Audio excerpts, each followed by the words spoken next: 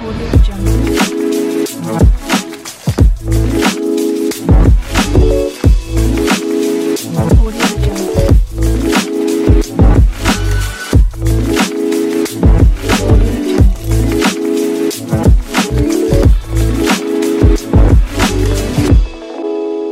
Audio Jungle.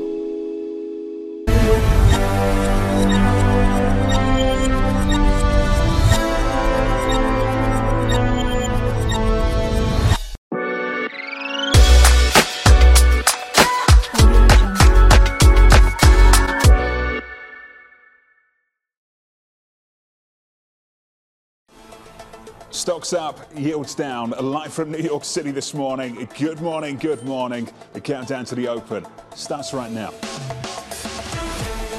Everything you need to get set for the start of U.S. trading. This is Bloomberg, The Open, with Jonathan Ferro.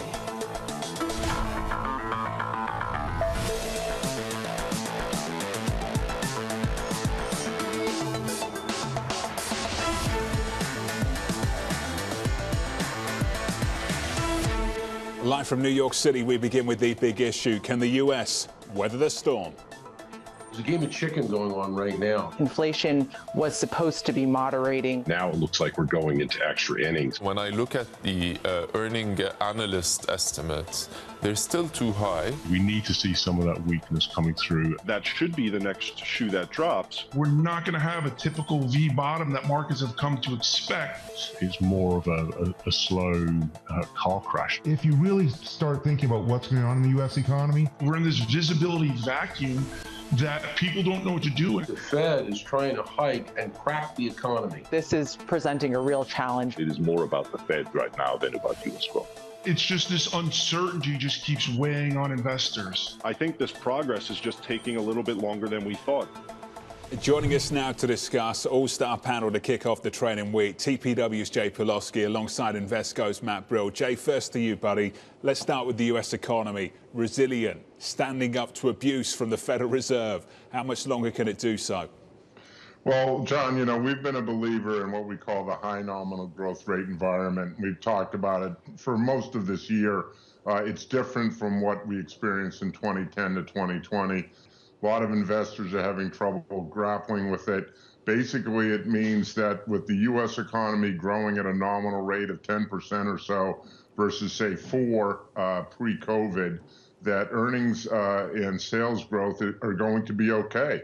The bar is low, 2% consensus earnings growth, and we think it's going to be met and cleared easily. And ultimately, at this point in the cycle, that's what we're at. We're at the Fed on one side versus earnings on the other. The Fed is pretty much fully priced in. We're now pricing at a terminal rate of 5%. Earnings are going to be okay. And look, the economy is growing, probably going to grow 3% Q3. Yes, it will decelerate into 2023, but it's not going to be the deep recession that people fear because there's no big structural imbalance, whether it's consumer, whether it's corporates or banks. It doesn't exist in this cycle like it did in 08 and 01. Matt Brill, your response. Yeah, good morning, John. I agree with most of what Jay's saying there. I think, obviously the economy can continue to do well here. And the problem is it is really like a big game of Jenga where eventually you move the pieces around enough that, everything is going to come falling down. So I think that we're at a state where it's not too late. The Fed is on the right path. They've been aggressive, and if we can get any signs of moderation in inflation, it's not too late in the game. But if this persist, you get another 75 in November, another 75 in December, another 75, potentially even in February of next year. That's when you get to the much more difficult period of time for corporate credit. And Matt, what should I be worried about now then? Should I be worried about growth or inflation? Well, you need to be worried about inflation because if you can get inflation under control, then you won't have a growth problem. And so, if we can just solve the first problem, then another problem won't ever get to that point. But as long as this goes on, it gets harder and harder to do that. So for now, we got to get inflation under control. And if we can do that, everybody, we're looking at valuations that are extremely attractive. So we just got to solve this inflation issue. And that's why last week's CPI print was just so disappointing. We'll get to the valuation point in a moment. let's talk about the solution. Jay, to have a solution that doesn't hammer growth, you need a supply-side evolution. Do you see any evidence of a supply-side story emerging that helps this Fed out? Oh, 100%, John, and you're right on it. Look, supply chain breakage and collapse and confusion were really the story of COVID, and that's now cleared up pretty much across the board, whether you look at ships waiting at ports or container costs coming from Asia. All that's cleaned out and out of the system. So going forward, what we have, we believe over the next several years, is a high nominal growth world driven by a global capex boom to deal with the 3 C's of COVID, climate, and conflict. And we see it in the CHIPS Act. Everybody wants a semi-fab plant in the region. We see it with the battery plants moving the Rust Belt to a battery belt. Everybody has to have a battery plant for EV in their region. And this is what's going to drive CapEx, and that's what's going to drive growth. We see it, and we've talked about it ad nauseum, as a analog to the second half of the 90s. We expect a productivity surge as we move away from work from home, and a pretty decent economic environment over the next several years. Something that, John, virtually no one, well, recently the economists, the FT people were starting to talk about it, but the mindset of the market is nowhere near that. The mindset of the market is back to pre-COVID, which we don't think is at all going to be what turns out. To be fair, Jay, you were hoping for a globalized, synchronized recovery, a global synchronized recovery this year. And Jay, that hasn't happened. You'd concede that. So can you tell me why you think that may or may not happen in the future? Yeah, no, I mean, I think at some point a while back we were talking about that. More recently, the last 6 months, we've been highlighting actually, John, the desynchronized global economy, both monetary policy, Fed and ECB tightening, yes, but Bank of Japan flat, standing pat, in the PBOC of China easing. So we always hear about how many rate hikes there have been. There's no talk of the fact that 50% of the biggest, most important top 4 central banks are not tightening. And then in terms of growth, U.S. and Europe slowing, yes, but Asia is picking up, whether you look at Japan, PMIs above 50, China or Southeast Asia. China's growth is going to be better in the second half than it was in the first half. So we actually, sorry to maybe to confuse things a bit, but we've been talking about a desynchronized global economy as being a support. And as we come through the cycle, as our other colleague just said, we come through the cycle, then we have the U.S. and Europe growing, Asia growing, and we have a global capex boom. Because again, you know our tripolar world point of view. Every region, Europe, Asia, the Americas, needs a semi-fab plant, needs an electric vehicle battery plant.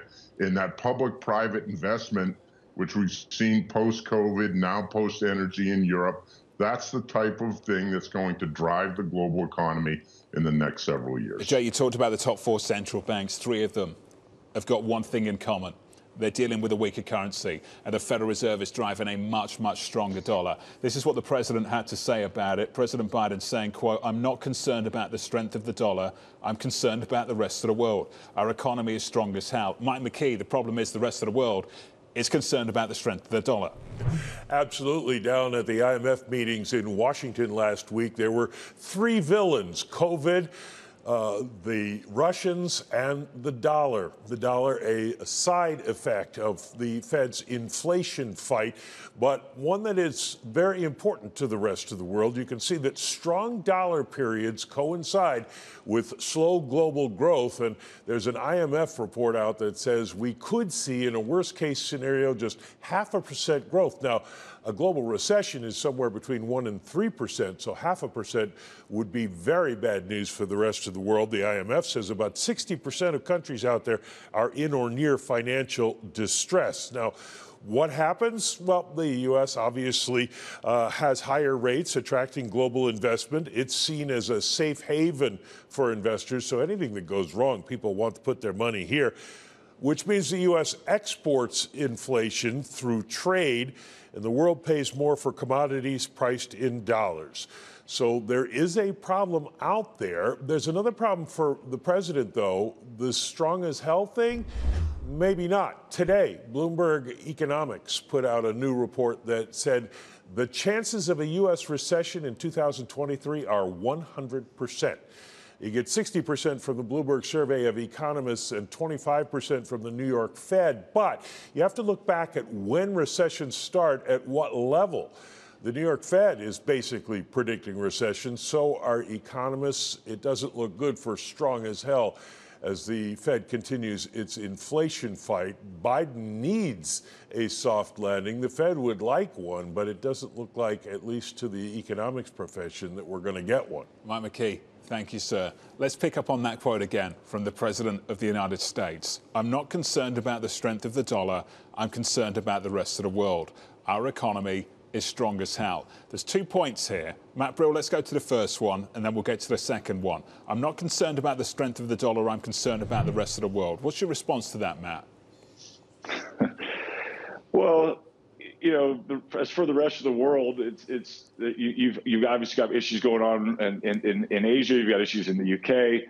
You know, I think that as far as the strong dollar, it never leads to a good market. It's debatable whether it leads to a good economy, but it doesn't lead to a good market. So we need the dollar to get hit here. We need the dollar to soften up in order for risk assets to reverse. So I think you know, if you can get the dollar to reverse at all, then you're going to do well. But we just haven't gotten to that point yet, and because you know the Fed has to keep hiking, which is going to be good for the dollar. So it's a little bit circular here, but I'm thinking I think he's wrong with this, that he should be more concerned about this than he is. Our economy is strong as hell. Now, Matt, I guess it's a relative game, and relatively speaking, compared to others, it may well be.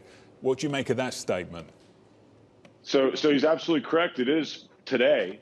The question will it be there in 3 to 6 months? And you know, I still think that, you know, it comes down to this inflation expectations. And if you can get things under control, and they are out the curve expectations, you know, we saw this, you know, Michigan survey. I know you're not a huge fan of it, but seeing 500 people tell you what they think inflation is going to be over the next year, you know, whether or not that matters, I don't know. But if you look at five-year forwards, they're certainly under control. So that is good. The economy is good now. And it's just the second derivative is starting to take place, so it's increasing at a decreasing rate. I think Biden, you know, he's got an inflation problem. He does not have a growth problem. So he's going to tout the growth as much as he can while it exists. And right now it still is very strong. Matt, you brought up UMich, so we can go there. This is not about me. This show's about you. UMich 1 year inflation expectations, I believe, rose to about 5.1%.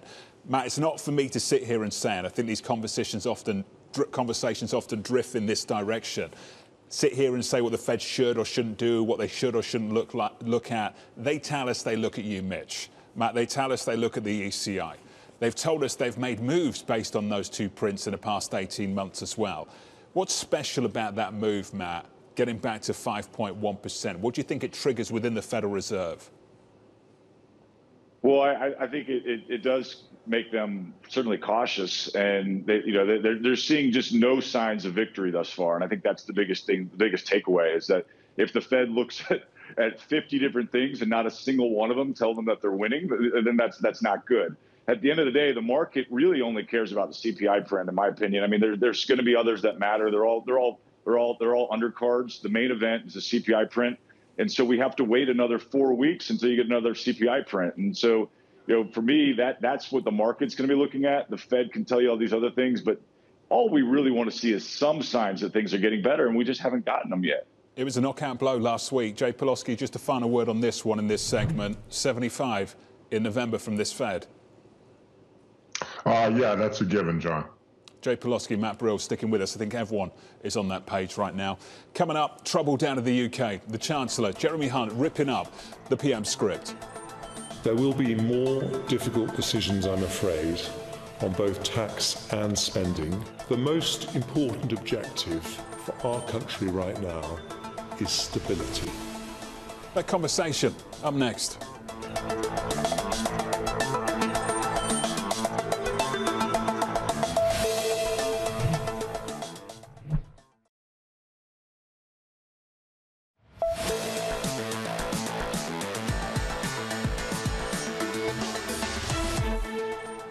Taken together with the decision not to cut corporation tax, and restoring the top rate of income tax, the measures I've announced today will raise every year around £32 billion.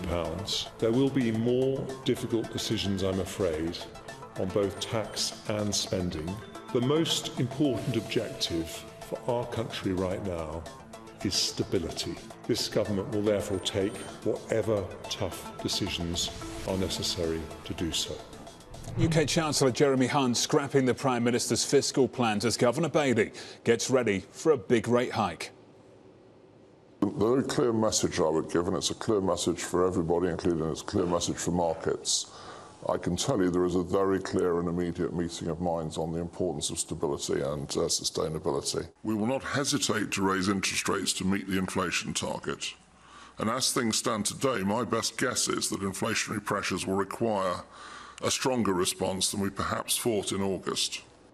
Team coverage starts right now with Guy Johnson in London alongside Lizzie Bird. And Lizzie, first to you, what a U-turn from this government.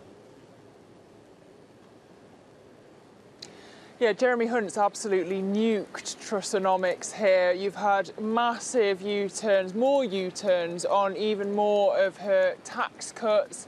And almost as humiliating, the energy bailout has been limited, so it's now going to be reviewed in April.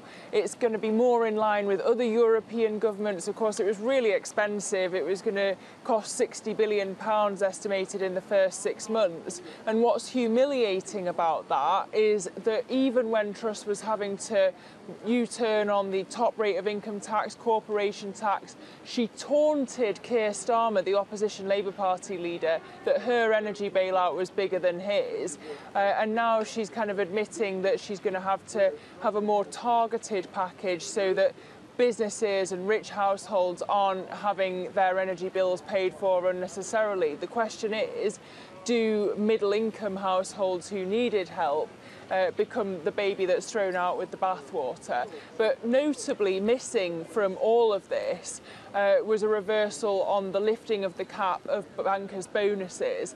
So we'll have to see whether that's mentioned when Jeremy Hunt makes his statement in the Commons later on this afternoon. We hear from him later this afternoon and then later on this month as well. And Guy, in early November, we hear from the Governor of the Bank of England in the decision we expect to be another big rate hike. Kit Jukes of SocGen said goodbye crisis, hello recession. Guy, the vigilantes win. In some ways they do. Westminster is now basically being dictated to by the gilt market, by the City of London.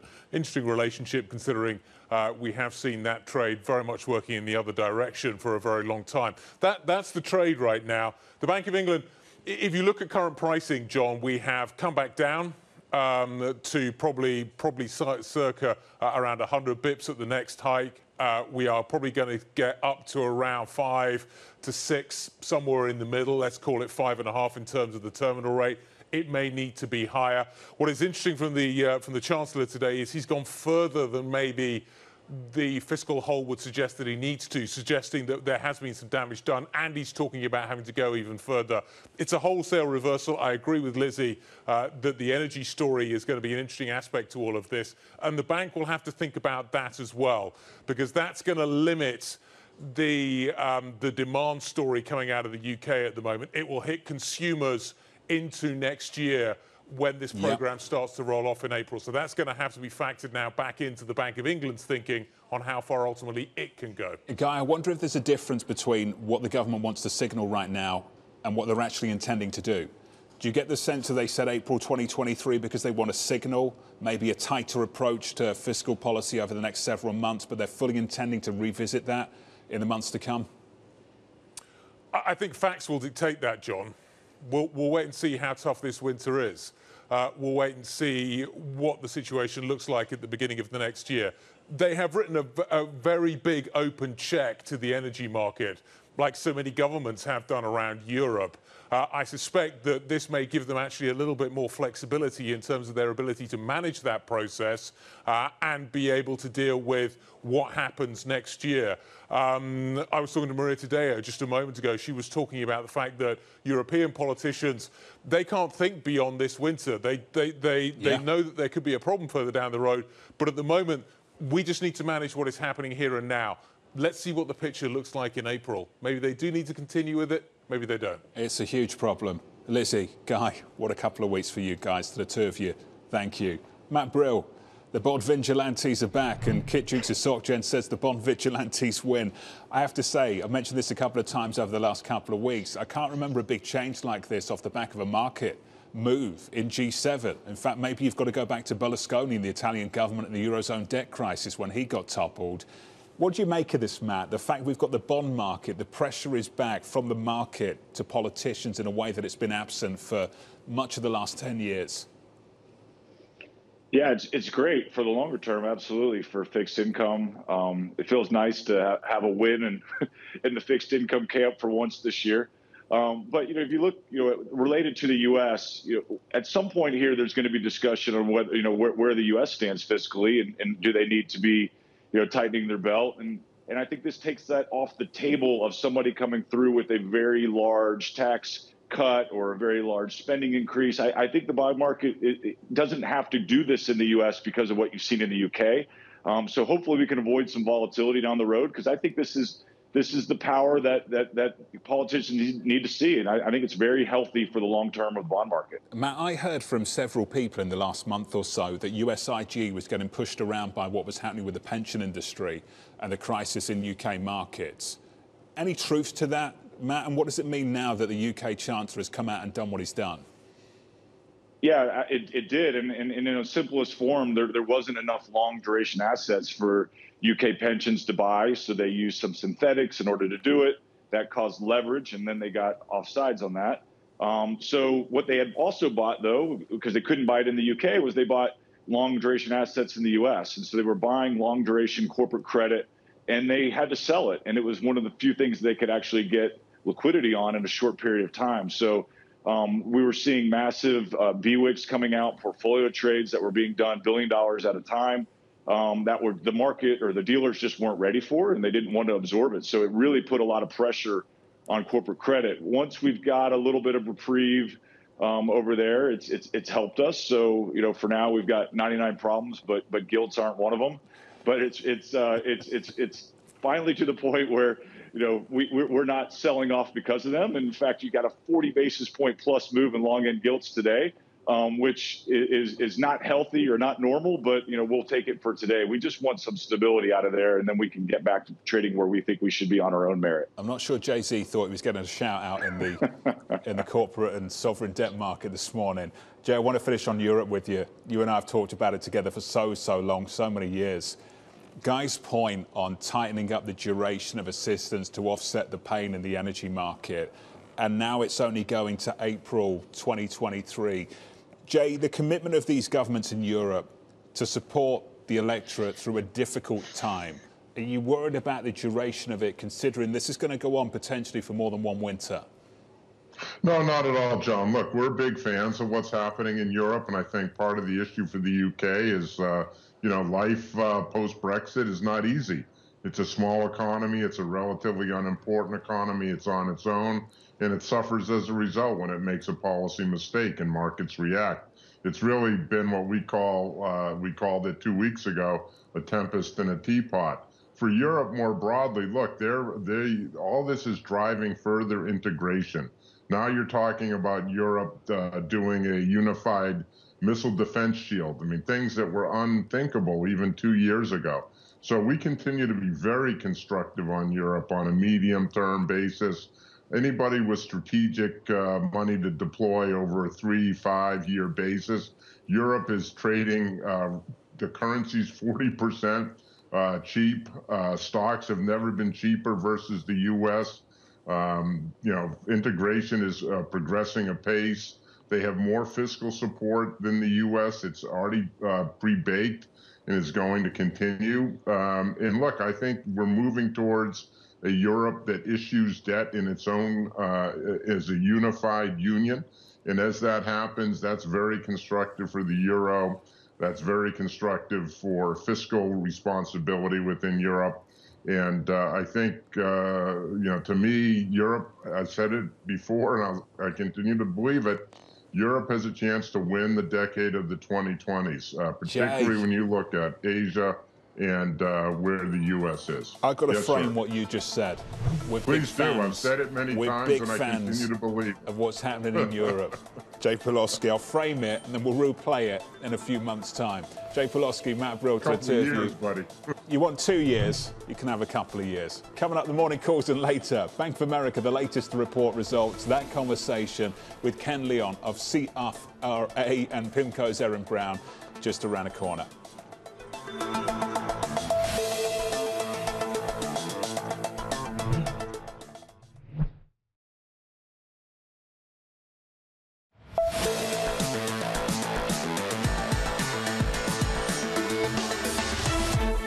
Live from New York City, here are the morning calls. First up, JP adding TJX to its analyst focus list, saying the retailer historically outperforms during economic downturns.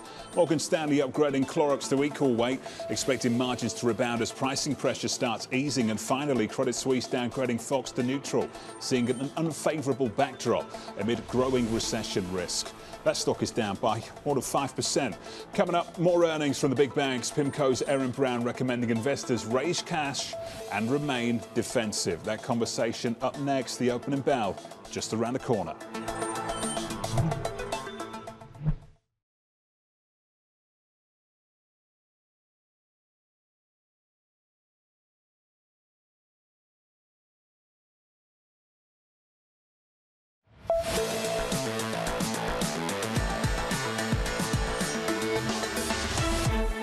"24 seconds away from the opening bell in New York City this morning. Good morning to you. Futures are positive, really kicking higher. Session highs up 1.8% on the S&P. On the Nasdaq 100 up by about 2.4%. On the Russell, the small caps up by 2 full percentage points. Off the back of a week of losses, looking to kick off Monday morning with a session of gains. Switch on the board and get to the bond market. There's your opening bell for equities. Yields are lower by 8 basis points on a 10-year, 393.85 over the previous 11 weeks. Yields have been climbing on a 10-year for 11 consecutive weeks. On a 2-year for 6. Unreal moves in this bond market. Twos all the way right out through the curve. In the FX market, euro showing some strength. Euro dollar up 0.6%, 97.84, and crude 86.70, up by around about 1.26% this morning. One stock to watch, Bank of America, positive in early trading by about 5 full percentage points. For more on this, let's get to Bloomberg's Sonali Basak. Hey, Sonali. Good morning, John. You're looking at Bank of America stock absolutely soaring early in trading, and it's because they're delivering above expectations on net interest income. And even though costs for the year are a little higher than expected, investors are showing you if you make money, you can spend some money. And so what does that mean? Headcount has increased slightly as well by the thousands, as it has in many of the other firms. But you're also seeing them say that they don't have plans right now for a reduction. So again, welcome news. They're trying to stay competitive. They're seeing the consumer quite healthy here. You're also seeing FICC and equities meet or beat expectations. And so trading coming in above expectations, even some weakness being seen there in some credit and mortgage products. How that fares tomorrow for Goldman Sachs is of key interest because we're going to want to see them punch high on equities after what we saw at Morgan Stanley and JP Morgan kind of missing expectations there, and fixed income coming in strong across the board. Shifting over to Goldman Sachs, of course, that big news this morning about another reorganization around the corner. They have their earnings tomorrow as well. Key changes being unwound. They're merging again asset and wealth because the wealth customer, of course, has a slightly different profile, but consumer banking businesses will be in a bit of a separate region here in the bank.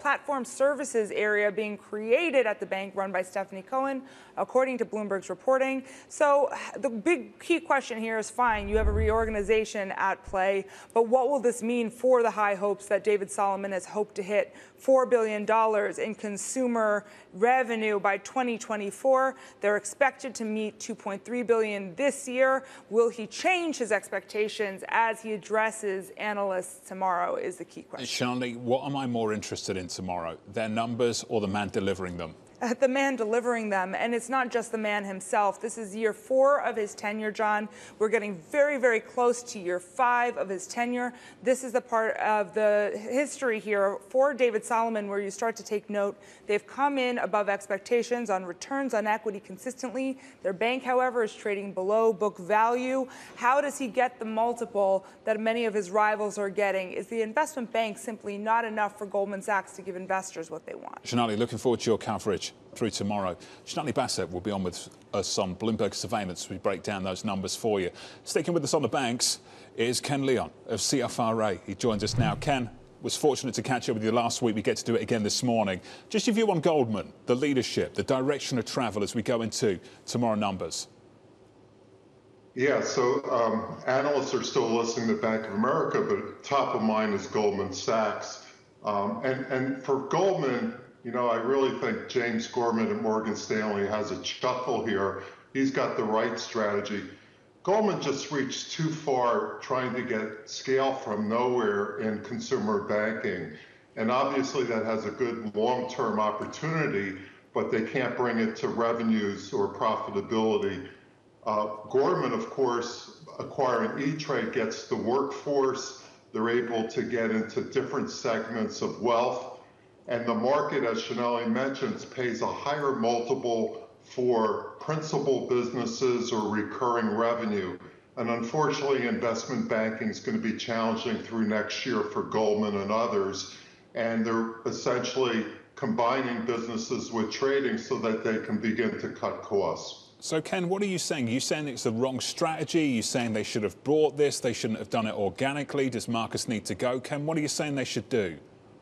So Goldman is always a brilliant best in class, but they basically have an agency businesses, and they see others like BlackRock or Schwab or even Blackstone enjoy the benefits of scale and recurring revenue. In a very cyclical business, which will be down through next year as investment banking, they don't have the #1 wealth business as Morgan Stanley has, or the broad scale that Bank of America has in commercial and consumer lending, or JP Morgan. We have buys on Bank of America and Morgan Stanley. We took Goldman Sachs from a strong buy down to a hold over a month ago, just feeling that the agency business is just not going to come around.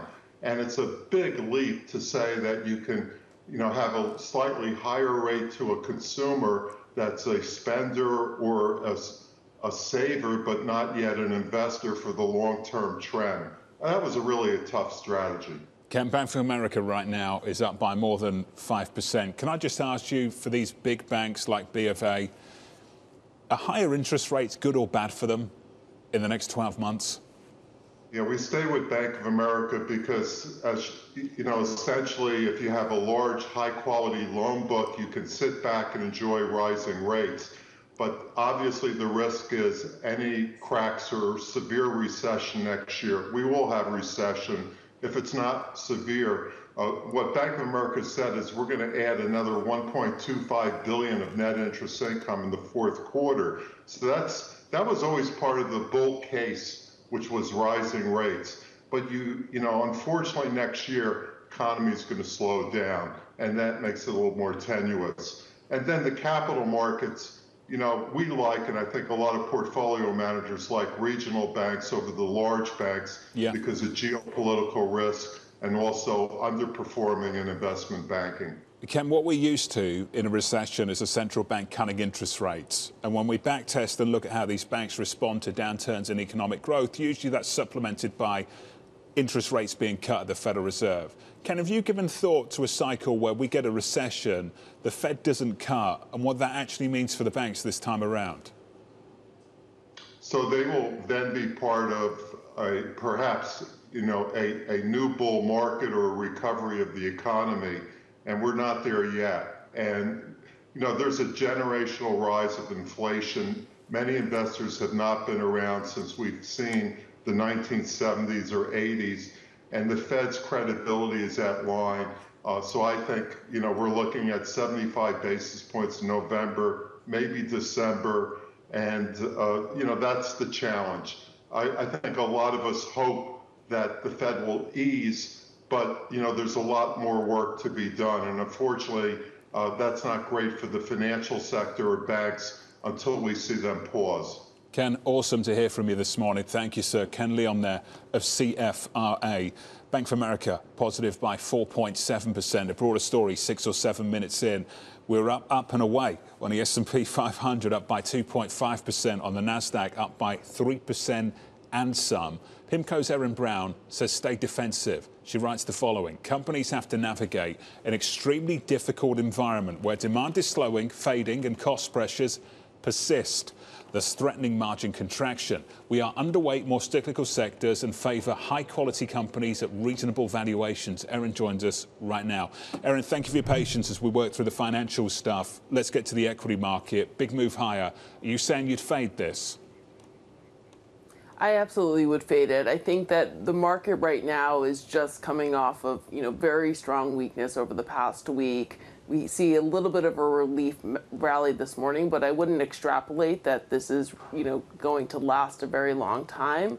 I still think that there's significant challenges ahead as we turn the corner into early next year that the market hasn't digested yet.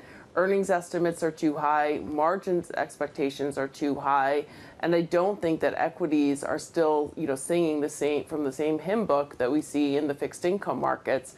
You saw a very negative reaction last week on the CPI print and sort of follow on into Friday.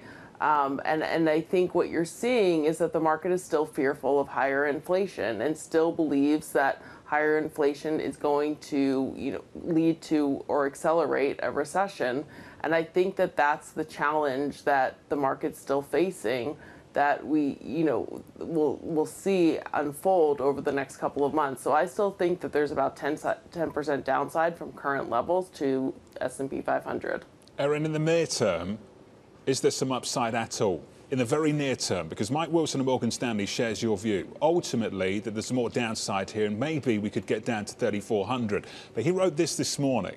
He said the 200-week moving average is a serious floor of support until companies fully confess or a recession officially arrives, both of which could take several more months and lead to a technical rally in the short term. Erin, you've given me your fundamental thesis. What about your more technical, tactical thesis about the short term?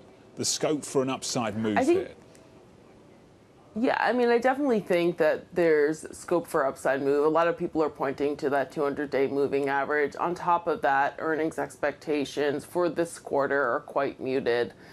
There's only, sort of low single-digit earnings expectations.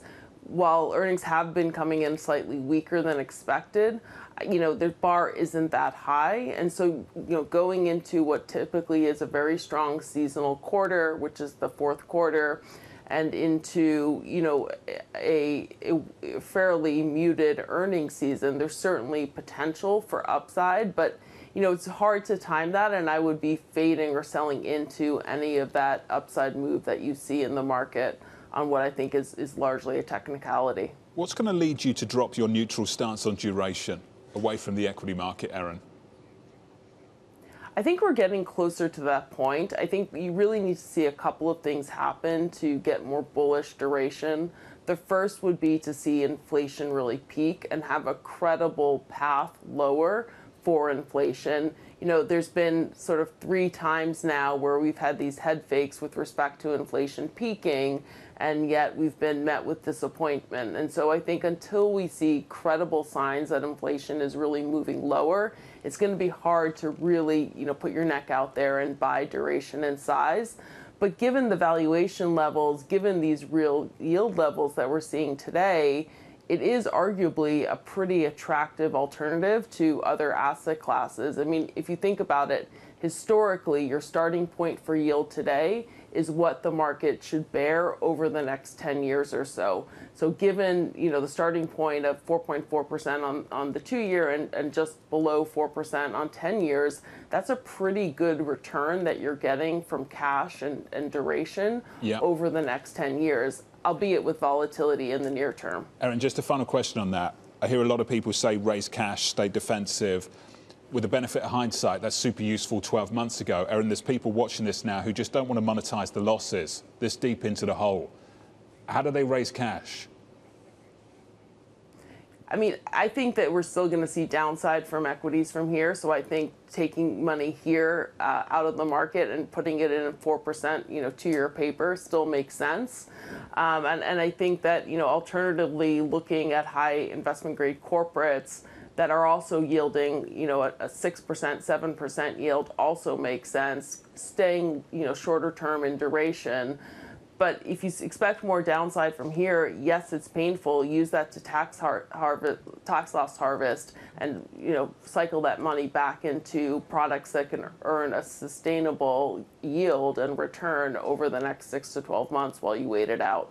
Erin, awesome to hear from you, as always. Erin Brown there of PIMCO. Your equity market about 11 or 12 minutes into the session, up by 2.8% or so on the S&P. Big move higher on the Nasdaq, up by 3.33%. Coming up, the White House throwing its support behind the Fed. The big concern is, can they bring down inflation while maintaining a robust economy, labor market? We are starting to see signs that the actions they are taking is having an effect. That conversation up next, plus we'll catch up with Oppenheimer's John Stolfus. His S&P 500 price target getting chopped from 4,800 down to 4K. We'll get to him next.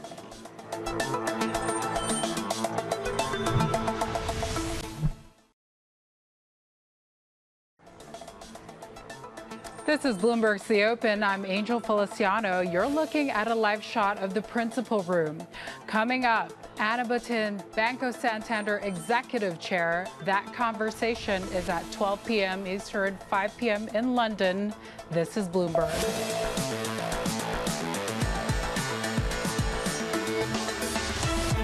What we can see in the economic data is the Fed is focused on bringing down inflation. And the big concern is, can they bring down inflation while maintaining a robust economy, labor market? And we are starting to see signs that the actions they are taking is having an effect.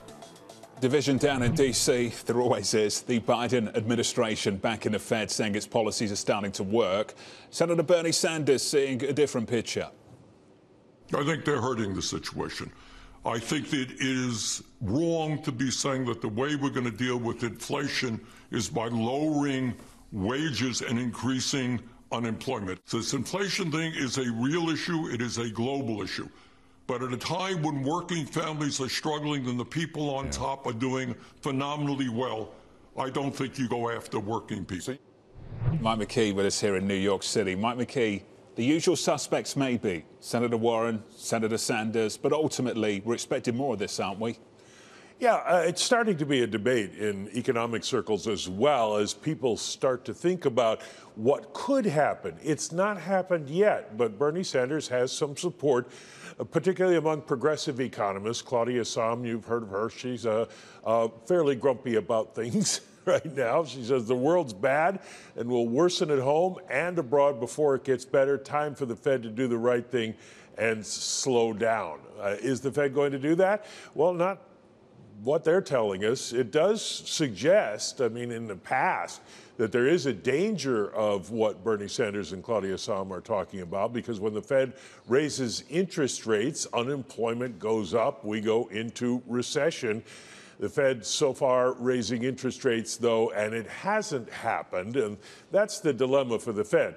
They believe that people are better off if they bring down inflation, even at the lower end, because while people are making more money, they are not making enough to keep up with inflation. So if inflation comes down, then everybody is better off. And so that's the goal for the Fed going forward. They're going to watch the unemployment rate, but they think it'll only go to 4.4%. That isn't very much by historical standards, and it may be about normal. We may have a tighter labor market than people think. So it's something that has to play out over many months now, but it is definitely a growing debate, particularly down in Washington. We're going to have this conversation a whole lot more going into the midterms, no doubt, in the next couple of weeks. Mike McKee there here in New York City. And great work, Mike, last week in D.C. More bulls throwing in the towel, kinda. And I'm going to get to the kinda in a moment. But Oppenheimer's John Stolfus was at 4,800 year end. He's chopped that down to 4,000. His price target now is 4,000 year end. And I'm happy to say that he's given us a bit of time this morning to talk about it. John, Great to catch up, sir. Thanks for taking the time to be with us. So let's start here. You know, I've talked about this a few times over the last few months. What was the straw that broke the camel's back on this one? I really think it has simply been that we've seen repeatedly these rallies that we've had that have been remarkably powerful based on the negativity that's out there. And then they weren't sustainable. And it simply weren't sustainable because the issues at hand, whether it's monetary policy, a generally more aggressive stance and committed stance by the Fed to curb inflation, as well as political dysfunction in Washington and abroad, the geopolitical stuff, supply chains that won't are still not quite up to pre-pandemic levels. All this, you know, it gives pressure and concern to the market. So what we've got to think is, you know, 12% upside from here to the end of the year makes a lot more sense than almost 33% upside based on where the S&P closed on Friday. So we're still bullish on equities. It's just going to take more time until the Fed has effect on curbing inflation, because those last numbers from last week, the 30-year yield, the 30-year mortgage yield last week going up again, just doesn't look like it's had effect yet. We believe it will have effect, but not yet. John, you and I have talked about this and discussed it through the year. You know, not everyone gets the year right. That's just part of the game sometimes. But, John, you got it dead wrong. And I just wonder what you feel like you did get wrong and didn't learn from quickly enough. As you reflect on this year and think about the years to come, how will you and the team grow from it? Well, the first thing I'd remind you, John, we've been pretty accurate over most of the 10 years that I've been here at Oppenheimer since 2012 in terms of the direction of the S&P 500, except for 2015, 2018, and this year. So not a bad record. And last year our target was 4,700. The S&P closed at 4,776, as I recall. This year we got it wrong very simply. We could not have expected Russians' incursion into Ukraine, zero COVID tolerance by China that closed down the city of Shanghai, a city of 25 million people, plus the effects of overstimulation by the Fed and by politicians who just couldn't let go of the fiscal policy. The reason I asked, John, is because 2015 was a down year. 2018 was a down year. Yeah, and what worked last year was just being flat. What worked last year was just being bullish and strong, and what worked for the last decade was to be bullish and strong. And John, I just wonder if we'll all adapt into a new market regime, a real change. Well, the big regime is it's the end of free money, and the end of free money means you're deleveraging in a wide variety of areas that have inflated the valuations of things like meme stocks, cyber currencies, as well as even core assets like equities, bonds, real estate, and a number of other assets. When you take out the leverage that the Federal Reserve has enabled and the largesse of politician stimulus, it means that things become move back to reality. It doesn't mean stocks can't move higher. It doesn't mean companies can't earn money, but there's a period of adjustment that we've witnessed here that is taking longer. You know, when you look at the Fed has raised, what, 5 times so far, and still has had very little effect on the rate of inflation. And that's where we are. The market's responding to that. John, 300 basis points in 6 months is a lot. Oh, We've had a lot done in a small period of time. I get that. But I just want to really sort of hit home on this, and you and I can talk about it in the future as well, because we don't have too much time. But being married to a worldview in the last 10 years generated some real gains. And if you were just long the whole decade, you would have been down in 15, it was a down year. 18, it was a down year. Now I feel was like basically flat. Sure, it was a flat year, slightly negative by about 7/10 of 1%. Was actually positive. We can argue over the details, John, but you know where I'm going with this. I'm just wondering whether the perma bulls have got to rethink their worldview based on what's happened over the last 9-10 months.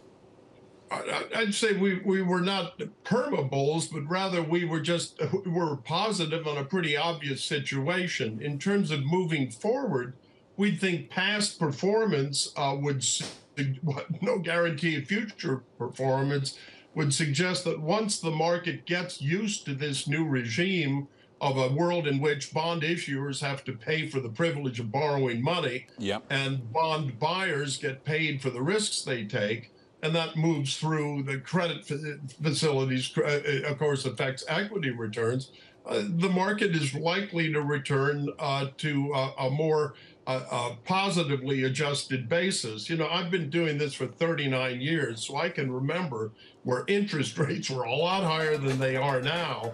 Bonds were yielding yields much higher than now, and stocks were moving up. Hey, John, credit to you for coming on with us this morning. I appreciate you know that, and we're going to have a longer conversation in the future. John, thank you, sir. John Staphos there of Oppenheimer from New York. This is Bloomberg.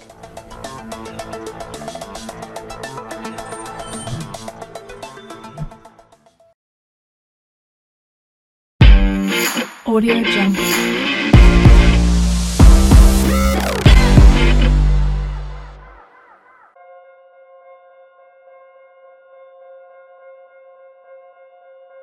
Welcome back to the Project Alchemy podcast.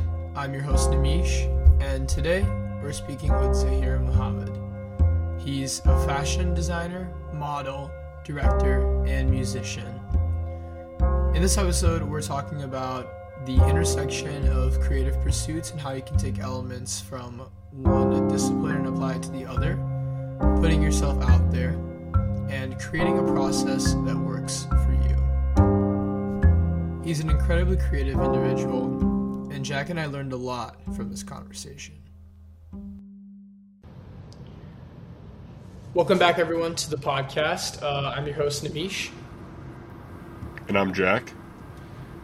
Zahir, welcome to the podcast. We're super excited to talk to you today. Everyone heard your intro already, but we do want to reiterate some parts. So you're a model involved with fashion design, a chess competitor, a director, and a musician. Why did you decide that this specific combination of endeavors was the fit for you? That's funny. First of all, thank you all for having me again. It's funny, I would say I didn't necessarily plan for it to happen like that. They sort of all came together.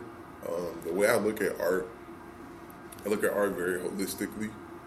A lot of people take individual routes and they hone in on that one individual path that they take, which is not bad at all.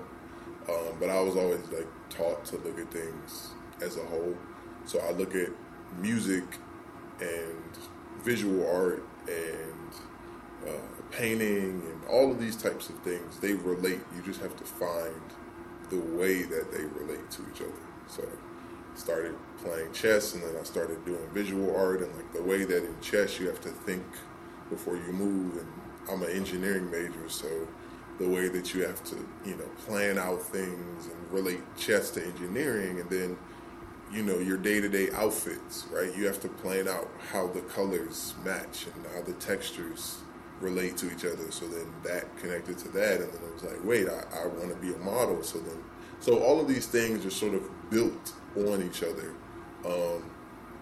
and they continue to connect. And I went from modeling to thinking, wait, I kind of want to use the analytical side of my brain that I've used previously for chess and engineering, so I want to start directing stuff.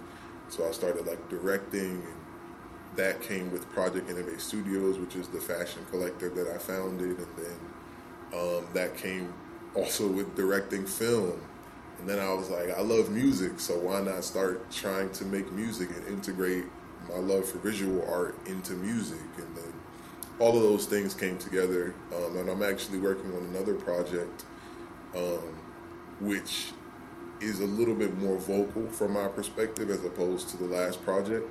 And so that's another sort of evolution in my art, which is my vocal expression. So I would say they've all have just come from connecting to an aspect of myself, and being that I've looked at it holistically and tried to connect it as genuinely as possible to myself, it's happened to fit me like a glove. So I'm grateful for that.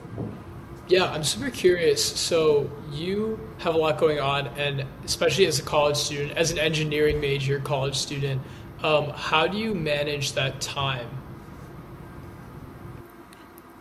Just being organized, planning stuff out. I planned a lot of stuff for this fall semester, like in the spring and summer. So like a lot of my trips, a lot of my intersections between possible busy weeks, academically and artistically. I like planned all that out throughout the summer. And it sort of helps me to balance, but also hone in on one or the other when necessary. And so I've been able to do that. Trying to think, is there anything else outside of that? I think, fortunately, I have certain talents when it comes to academics that allow me to to handle things a little bit easier. Like I have a photographic memory, so like with chess and like engineering, it helps to make things easier. To where, you know, I'm not necessarily doing the grueling studying all night long. So certain little tips like that help me to manage time better and balance them out a little bit more. And then kind of backtracking more into your holistic life, Zahir, when it comes to all these various interests, like did they all pop in, like some of them when you were a child, some of them later in life? You just said like kind of recently you added more filmmaking and directing because you realized that fit into your analytical and creative mind. But when it came to the other ones, like what time period of your life do they fit in, and how did you find those interests in the first place? Okay, well, I started learning how to play chess when I was 2, so that started from the beginning, and that sort of laid a groundwork, I would say, for everything else, because that was from the beginning. From that, I would say, I mean, obviously I've listened to music since I was really young, so that became a part of it. It's interesting, though, you listen to, when you're someone that listens to music versus someone that creates music and impacts music, you listen in 2 different ways. So as a child, I listened to music from a very offhanded admiration sort of way. Like, wow, I'm a huge fan. Like, I really love listening to this music. I really love these artists. And I would say it's developed along with the other skills and traits that I mentioned to a more like impactful listen. Like, I'm listening so that I can create something of my own. I'm listening so that I can impact this with the skills and talents that I have. So the music started from a young age, but how I listened to the music and how I applied it to my own life changed over time, as well as everything else. So like the film, like I always loved film. I always loved movies and how things were shot, but I didn't watch them, or I didn't study them as someone that was doing it on my own. I studied it as an admirer from afar. So definitely I would just say the way that I use these things changed over time, and not necessarily, it wasn't just like I was stumbling upon these things as they came. It was more just like, I have all of these things inside of me, and I'm going to pull them out of me in a different way now. One of the main things that someone once told me was like, when you want to find an answer to something, or you want to start doing something at a better level, the first place you look is like inside of yourself. And so that's really how I pulled a lot of these things out. It wasn't from like outsourcing. It was really just looking inside myself to things I already like, or things I already do, or things that already come easily to me. And then, you know, incorporating them into my new ways of thinking. Yeah, 100%. Going off of that part that you're talking about, really seeing inside of yourself, our next question for you is going to be, what scares you right now?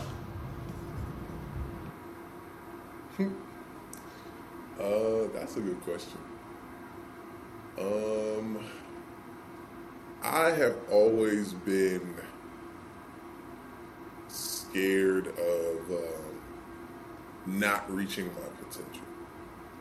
That's what scares me, which is different from failure, because failing is a good thing. Like failing, that happens. That if you're not failing, generally you're not going as far as you could.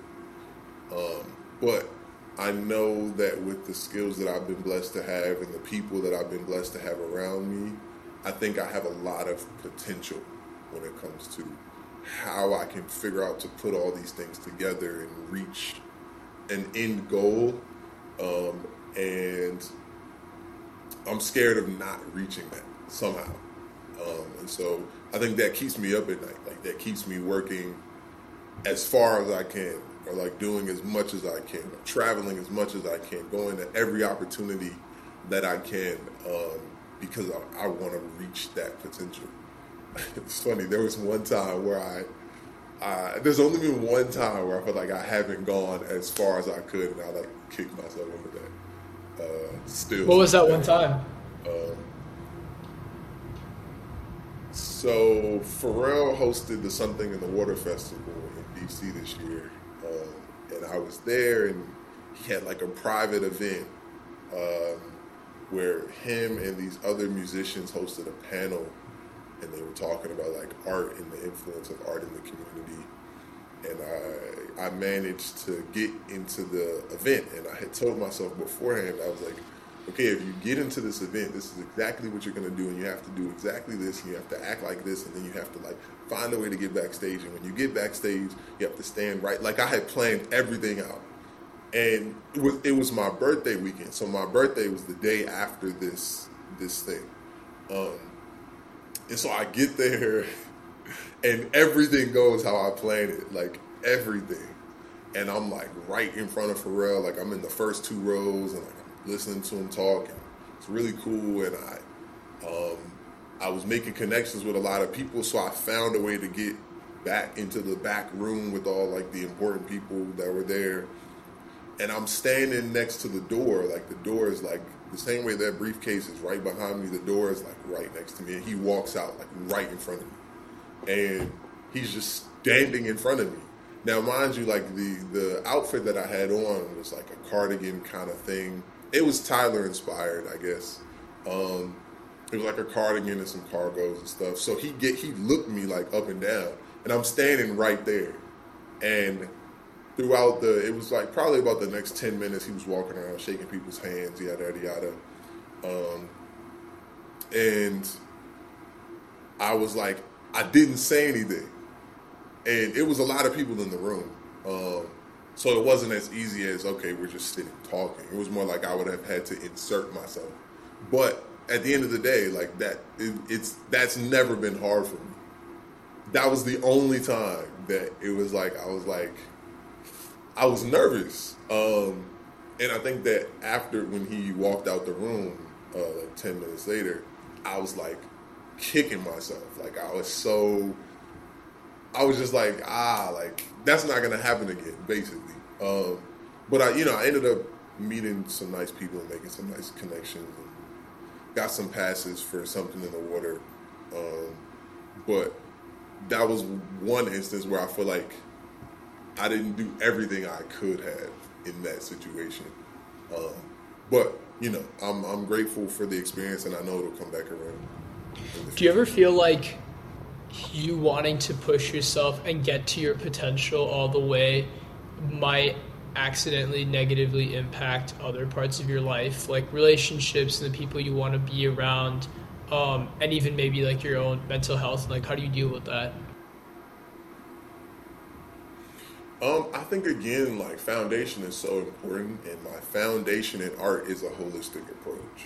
So when it comes to it, it's like I look at progression in art as everything. It's not just how well your music streams or how well your art is received. It's like how well your relationship with your friends are.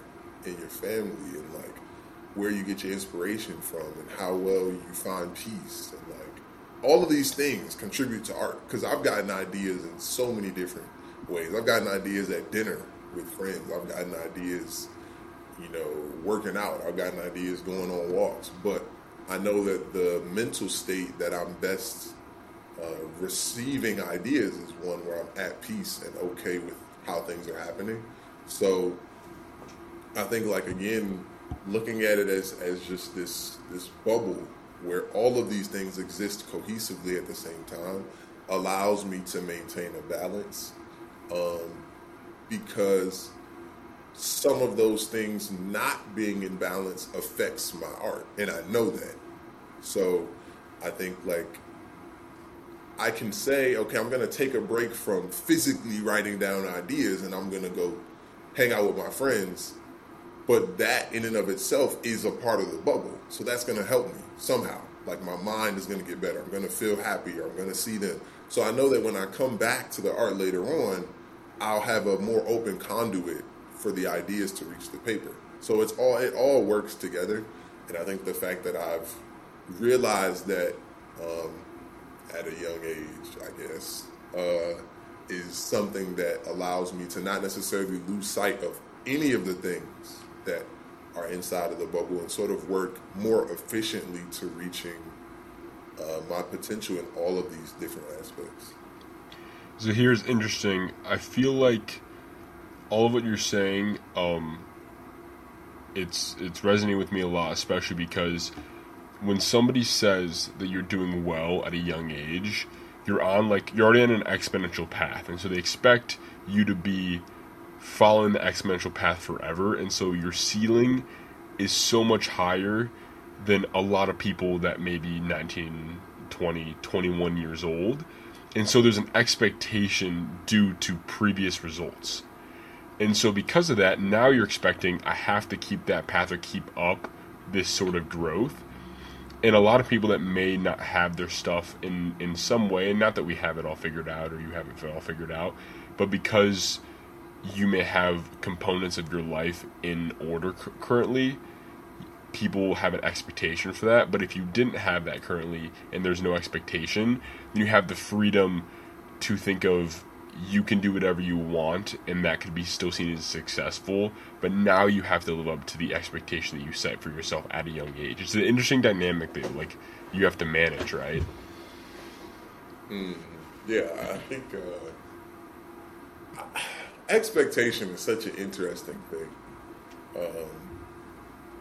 It's like fire, because it can be good, but it can be really bad. And I think the age thing does have something to do with it, right? Like, if whether you want to admit it or not, like, when you're younger doing something, people hype that up more, and so it's kind of like how to manage the expectation and keep a balance. Balance is one of the most important things. That like, I'm gonna keep saying that's gonna be something I keep referring to. Even with expectation, because in my opinion, expectation in a good way is good, meaning I have expectations from those around me. Like, they expect me to be great. They expect me to continue on a higher trajectory. And that's good expectation for me, because it's like, okay, like, yeah, I want to keep doing well. I want to keep progressing. I want to keep moving forward. And then there's expectation that could be bad from people that is like, okay, well, you need to keep moving forward so bad that you don't even need to take any time to yourself, and you don't need to take any time for your family or your friends or your mental health, and you need to, and if you don't reach this expectation, then you're automatically just trash because you didn't. And so I think, like, that's the negative side of expectation. So I think just keeping that balance with it has been helpful. And just having, because we're all human, we're all susceptible to, like, the good and the bad. Like, I'm susceptible to holding myself to expectations of other people and like letting those thoughts come in sometimes. Like, if you don't do this by this age, you're not moving at the level that you should be moving at. Like, I have to deal with that as well. But in those moments, it's really nice to have good people around me that are like, no, like, think about it like this, or like, take a deep breath, or like, you're competing against yourself at the end of the day. And you can continue moving as long as you feel like your art is growing at a pace that's good for you, you know. So I think we all are susceptible to that. Finding the balance has helped me, and like having people around me that help me to maintain the balance keeps me moving forward regardless of any of the other expectations, good or bad, I'll say. Yeah, it's like that, there's this one self-help guru, I forget his name now. Tony Robbins. I don't know why I forgot his name. He's like really famous. But Tony Robbins has this one quote where he says, most people, most people overestimate what they can do in 1 year, and they underestimate what they can do in 10 years. And that really like keeps you grounded, especially as someone who's like 19, 20, right? Like we talk about this all the time. Jack and I talk about this all the time. We've only technically been like sentient for like 10 years, probably. Like we've only really had like our own thoughts for like 10 years. And if you just look at like average life expectancies, we have like 60 more years left. So we do like this whole like having our own thoughts thing 6 more times before we're actually like done. And so it's just difficult when you're at this age to like imagine what even 10 years looks like, because technically that's been your whole life.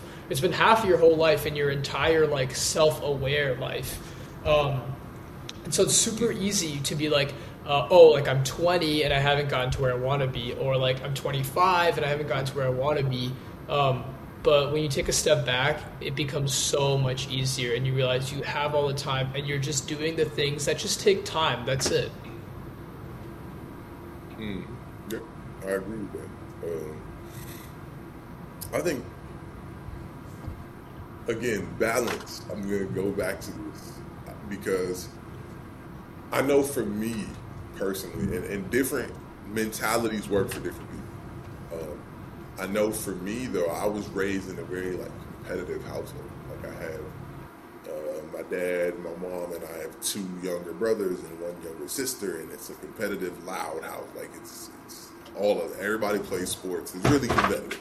I grew up playing sports, and so like there is that drive to want to be the best you can be, and like want to get stuff done, and want to reach this level that you set for yourself, and want to, like, there is that competitive nature. But I think when we get caught up in it to where we can't see the other side, which is the patience, which is the taking your time, which is the self-help, which is the we're still young in a sense. When there's too much of one or too much of the other, generally it's detrimental. So I think I try and keep both of them, and I try and use them when applicable. Because again, I like to push myself. Like that's when I make my best stuff, is when I push myself. So I like to be like, yeah, like no, we gotta do something good. Like let's do it. Like, and then I think sometimes it switches, and it's like, okay, take your time, like breathe, figure it out. So I think time and place and knowing how to efficiently use both is what's helped me get in the current position that I'm in. Yeah, I'm super curious because I read this one blog post that was done about you, and you talked about how Virgil Abloh is like one of your idols. And I'm just super curious because I spent my first year at UW-Madison, which is where Virgil did his like engineering degree from. So for you, where does engineering fit into all of this? Is that something that you're going to school for as like a just in case, or like what's going on there essentially is what I'm curious about. It's funny. I always wanted to be an engineer growing up, specifically an architectural engineer, because I wanted to like lead a lot of projects and know how to work hands-on, but not necessarily be hands-on all the time.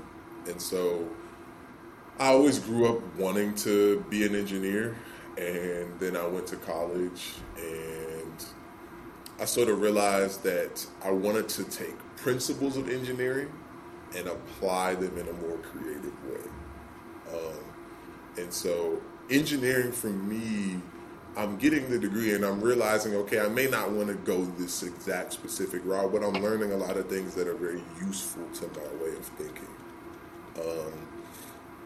And so one thing that struck me last year was I was walking with one of my friends, and a lot of my friends are similar to me in a lot of the things that they do, and so we all had like these cool outfits on, and somebody came up to us and was like, wow, like these outfits are really cool. And then they looked at my outfit and they was like, this is crazy, like this is a crazy outfit.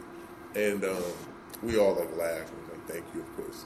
And then one of my friends later on was like, it's not fair wearing outfits against you. And I was like, why? Like, what are you talking about? And he was like, you can tell you're an engineer based on the way you wear clothes. And I never heard anyone say that before.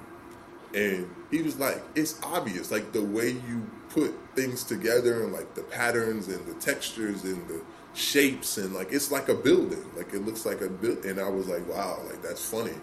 But that really cemented taking principles of engineering that I learned and applying them in a myriad of different ways and different artistic pursuits. So yeah, I'm definitely continuing with the degree. It's not in the traditional sense. I guess it would be a backup, but I don't look at it as that. I look at it as I'm learning things every day that I'm going to apply in this specific form and fashion after I graduate. Namish and I were literally having a talk about this today, talking about college specifically and how we are working for degrees that build us skills.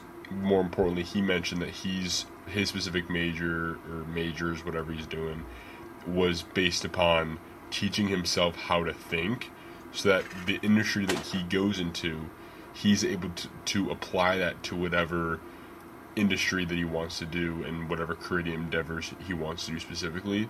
So my question for you is, you're managing, and for lack of a better term, I'll call it a hobby just because it's early on in the process and it could be a full-time job in the future, whatever it may be. You have all these different interest bubbles and you have the logical mind and the creative mind.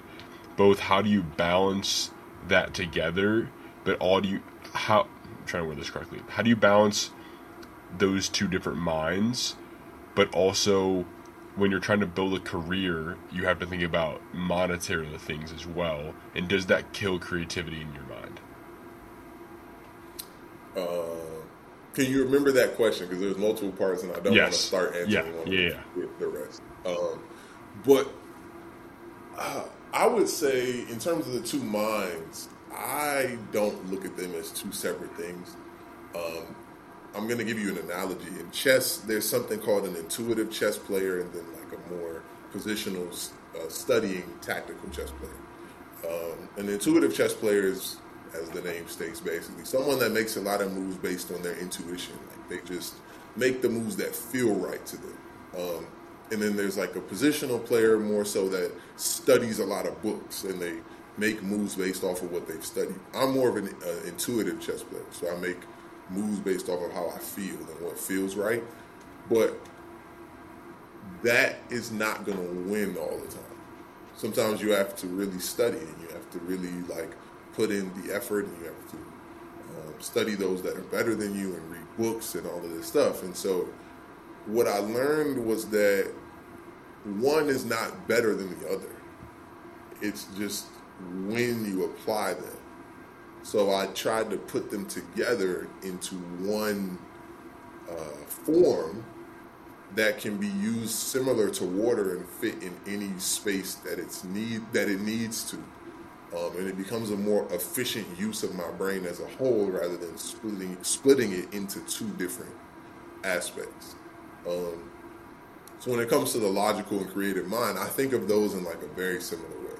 Like, it's a more efficient use of my brain in a sense if I can put them together and figure out in which space do both of them exist together more efficiently. And I think that by using them in one space, it allows me to optimize or maximize my brain potential, I guess, and fit it into something as far left as engineering and as far right as visual art, even though I don't really think they're that far apart, because I have the center brain which puts them both together, if that makes sense. Second part of your question. What was the second part? The second part was, do you think the monetary part of building your passion into a career kills your creativity? Or at least diminishes it, you know? Yeah, I think it can, because at the end of the day, that's a very realistic thing. It's like, you want to do all these things creatively, but if you can't figure out a way to monetize it, you're going to have to do something else to make money, to prosper.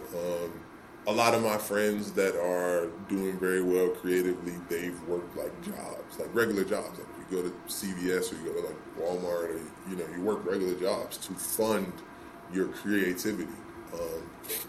I think the way I look at it is, me personally, I would rather be happy than make a lot of money. And that's just me personally. Now, I didn't say I'd rather be happy and not make any money. I'd rather be happy and not make a lot of money. But I think by pursuing that, the money is going to come, in a sense, because one thing I've learned is people get rich off of good connections, not even necessarily how good their art is. A lot of people get rich off of who they know. And so I think, like, by being a genuine person, you meet a lot of people that can put you in positions to express your art and make money off of your art. So I think specifically because I also, now this is where I will say the youth does play a part in it, because I have a year, two more years of not necessarily, because I go to school and I'm on scholarship. So I have like 2 years of not paying for a lot of these things that I will have to pay for afterwards. So being that that's the case, I can almost go as far as I want to in terms of like, I want to go for it. Like, I want to meet these people. I want to travel. I want to do my art all the way. And I'm sort of trying to build this portfolio for myself to where I've been genuine to people. I've met so many people. I've made great connections. I've expressed my art to a point where it's recognized for its validity and its impact, and then the monetary compensation can come with that. So I try not to put the monetary stuff like first, because I think that does diminish the art when there's not necessarily a genuine or a personal, genuine reason for it. Because I don't necessarily think that making money solely is a genuine reason. But I think having your personal, genuine reason and then enjoying the monetary compensation that comes with it is a good thing with your art. So how do you personally define happiness? That's a good question. I think peace of mind is something that is a component that's always, wherever you are. I think when you're happy, you're at peace. And I think that that's something that I've realized and I've started trying to recognize and point out to myself is like, when am I at peace? Like, who is around me when I'm at peace? What am I doing when I'm at peace? And I think whenever I can recognize those moments, normally there's a big smile on my face, or I'm really enjoying what's going on, and I realize like I'm really happy. So for me, those have been the moments where I'm really at peace, where I've realized that I'm really happy. You're gonna kind of hate me for this, but like, what's the specific moment that you've been at peace? Because I went like, when you're happy and you're like, when I'm at peace, but at peace can also be a little bit open-ended. So what do you think? Yeah, I'll give you an example. We had the Project Innovate Studios event. It was the culminating event, which was in March of this year. And we planned it for months and months and months, and it was a lot of hard work, and it was crazy, just a crazy amount of work. Everybody was stressed out, but we pulled it through, and the place was packed. We had to like stop people from coming in. Like it was crazy. And I remember after the show ended, well, as the show ended, I came up and said a few words, and then we all bowed. The people that were on the committee that helped me, we all bowed, and everybody started clapping, and then the show ended, and everybody started talking and mingling and taking pictures and laughing and arms around each other, like, you did such a good job. And I remember I just went to the back of the room, or like the side of the room, and I just sat down. I put my arms around the chair, and I just looked, and I just saw people everywhere, like laughing and like hugging each other, and all with like these amazing outfits on and this amazing look of joy on their faces. And like, I remember I just felt like a peace. Like it was just, like it was, I don't even know, 200, 300 people in the room, and it felt like it was just me. And I remember feeling like it was peace. And I realized I was smiling, like I had a big smile on my face, but I didn't really notice it. And I think that was a moment where I was like at peace, and I was happy, and they existed, they coexisted. So I think that was a moment that sort of described to me like I have peace of mind, and I'm at peace, and I'm happy, and those are existing at the same time. So that's an example of that, I would say. When it comes to an event like that, like you're not only engineering outfits and getting everything ready, but you're engineering people. You're engineering an experience for somebody to come into a space that you created and to make them feel a certain emotion or a certain way. How did you go about that? I know you had a team behind you, but like that just seems like a large undertaking, and especially at a young age. Like, what was that like for you? Yeah, that was a lot. I don't know. I think I looked inside myself, and I wanted to see what would be cool, what would be. I think a lot of times we make things very complicated, but like for me, I was just like, what would I like? Like, what would be cool? What would be something that people would appreciate? And from there it builds, right? Cool. It's like, do any of you watch anime? Okay, I watched a little bit of anime. Anyway, there's like this show called One Piece, and like the main character, he has like these gears, and he like moves up and up as it gets more stressful, or as he needs to become more powerful. And I feel like I was at like I initially started the Project Innovate Studios journey at like a base level. I was at like gear 1. I was like, what is cool? Like what would be something that people would like?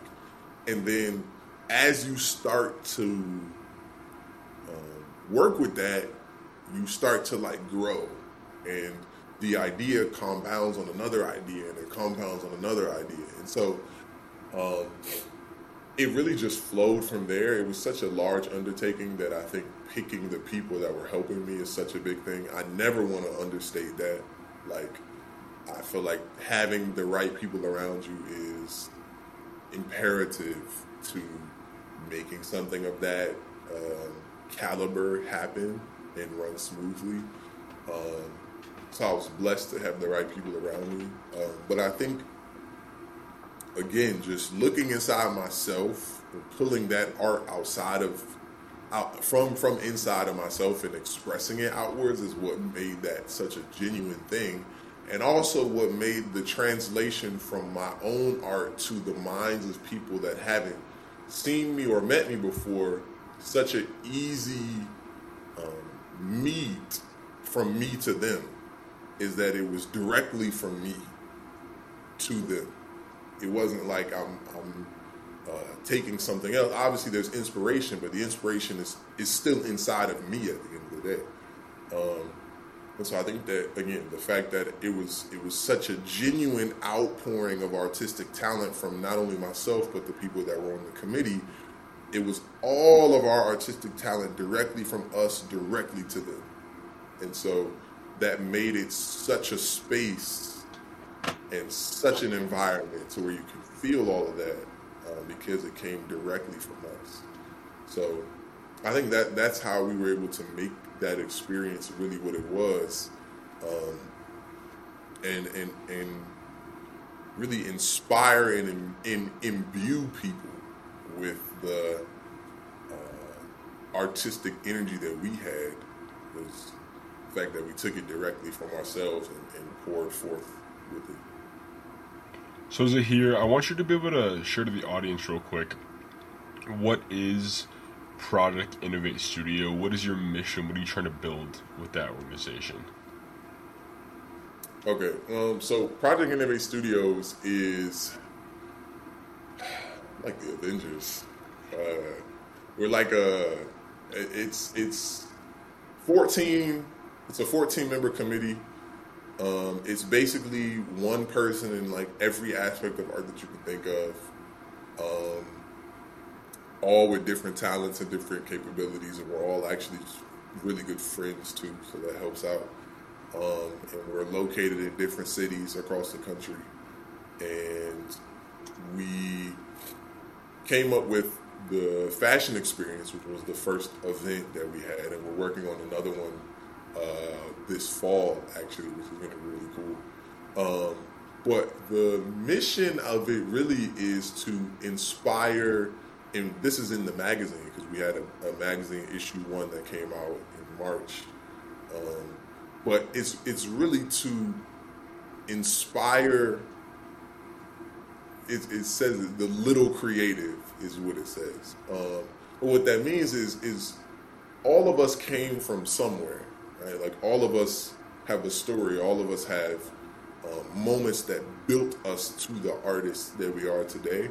And Project Innovate Studios is really to show the culmination of that and how anyone can become that, right? With the right people around them, with the right expression, anyone can become this big artist. You can start from wherever and you can exist. And this isn't our final. We all have so much more growth to take place. So this isn't like the final form of anyone, but it is to show that you can continue to develop to that point. And from that development and camaraderie with other artists that are also developing genuinely comes really amazing events. I think, again, it's very genuine in the sense that it's meant to inspire others and bring forth artistry out of other people. And I think that you can also tell when there's a sense of camaraderie and a sense of genuineness that wants to inspire others, right? I think there's a difference when you're doing something solely for yourself versus when you're doing it to help other people. And I think that one of the big parts of Project Innovate Studios is to inspire and help other people. And I think that is what has created such a large liking and such a large following to it thus far, is the fact that, again, we do a lot of things to inspire others because we know that we came from similar places as well. So how do you draw from your own creative inspirations into your own work and into whatever you're doing with Project Innovate Studios?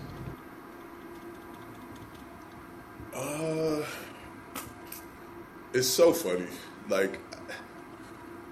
I don't know.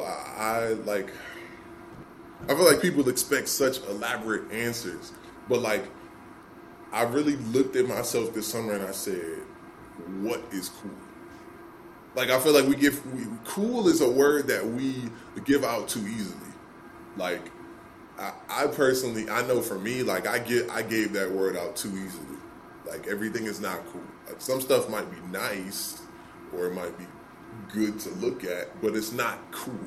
And I feel like cool is not just this one barometer that everyone has to meet. Cool means different things to different people.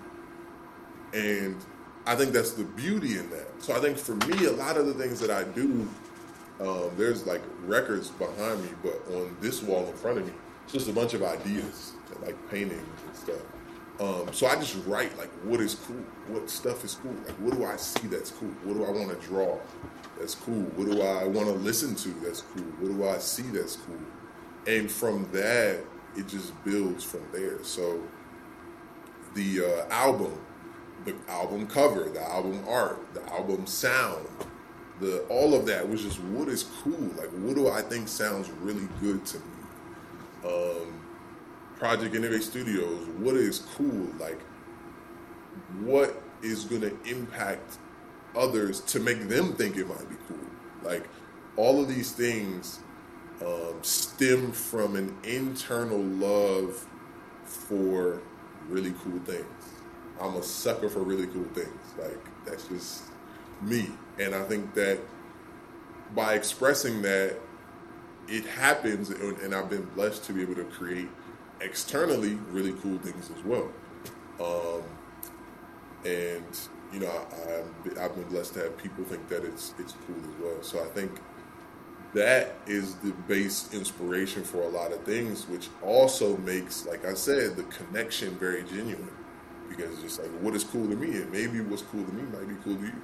And at the end of the day, if that's the base, I think it makes for such a more genuine connection. It's interesting. So you're mentioning Project Innovate Studios, and I just texted Amish. I have no idea if he's gonna be down for this or not. And so we're rebranding in the next couple weeks. And so we haven't been releasing any interviews like for 3 weeks or so. And so Zahir, you're like one of the only people we're about to tell the new name to before we release it. And we're going to bleep this out of the interview so no one else sees it when we tease it. But the name of it is Project Alchemy.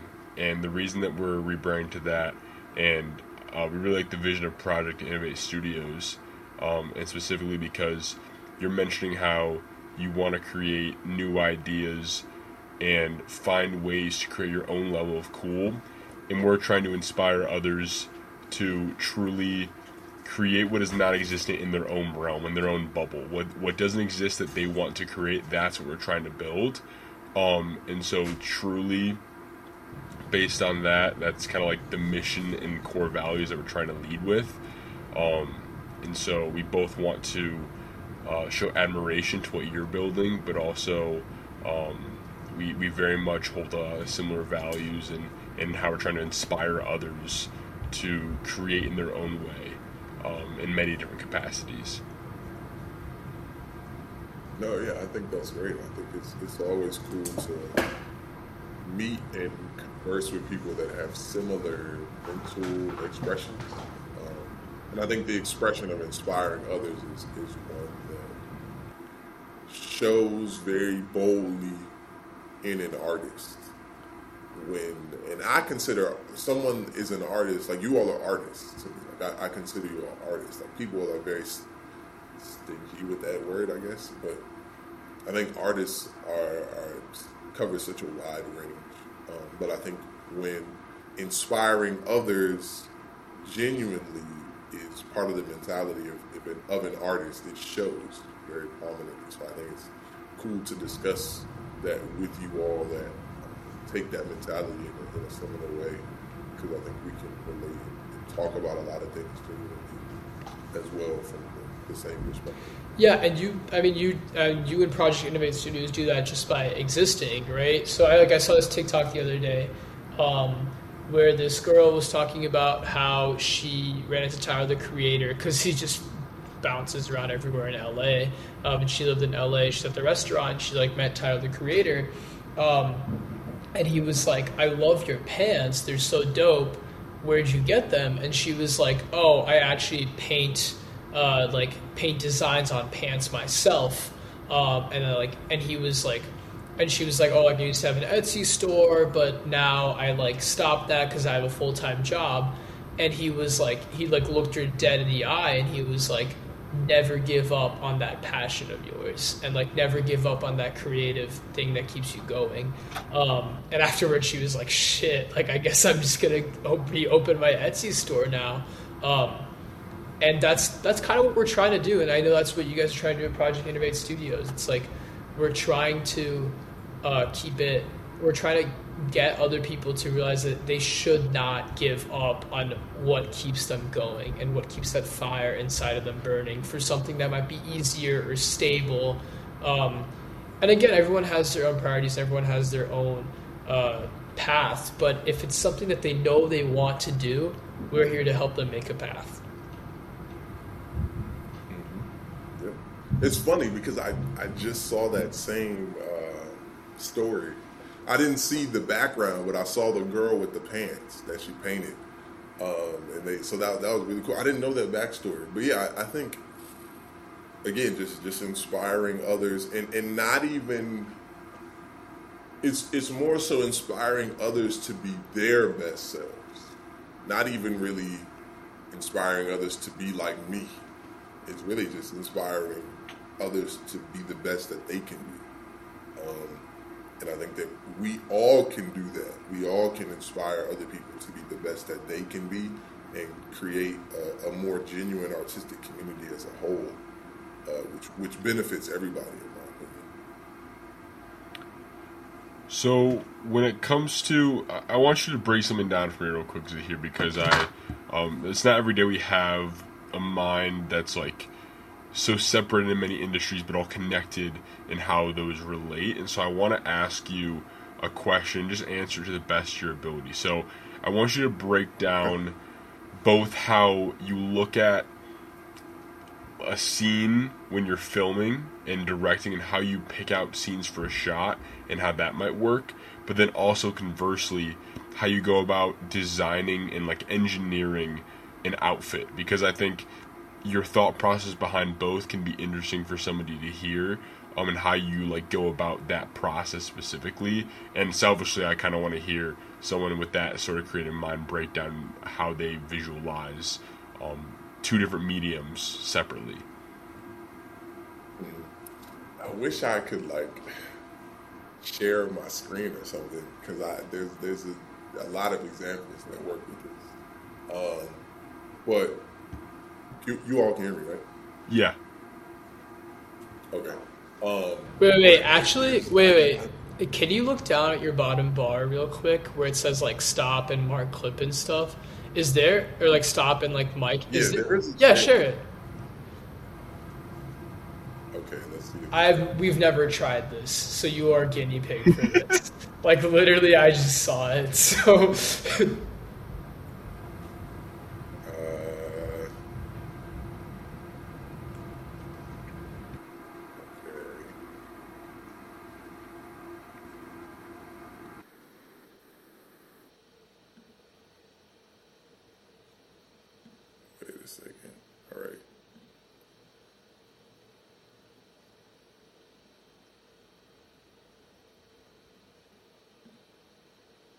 So it says that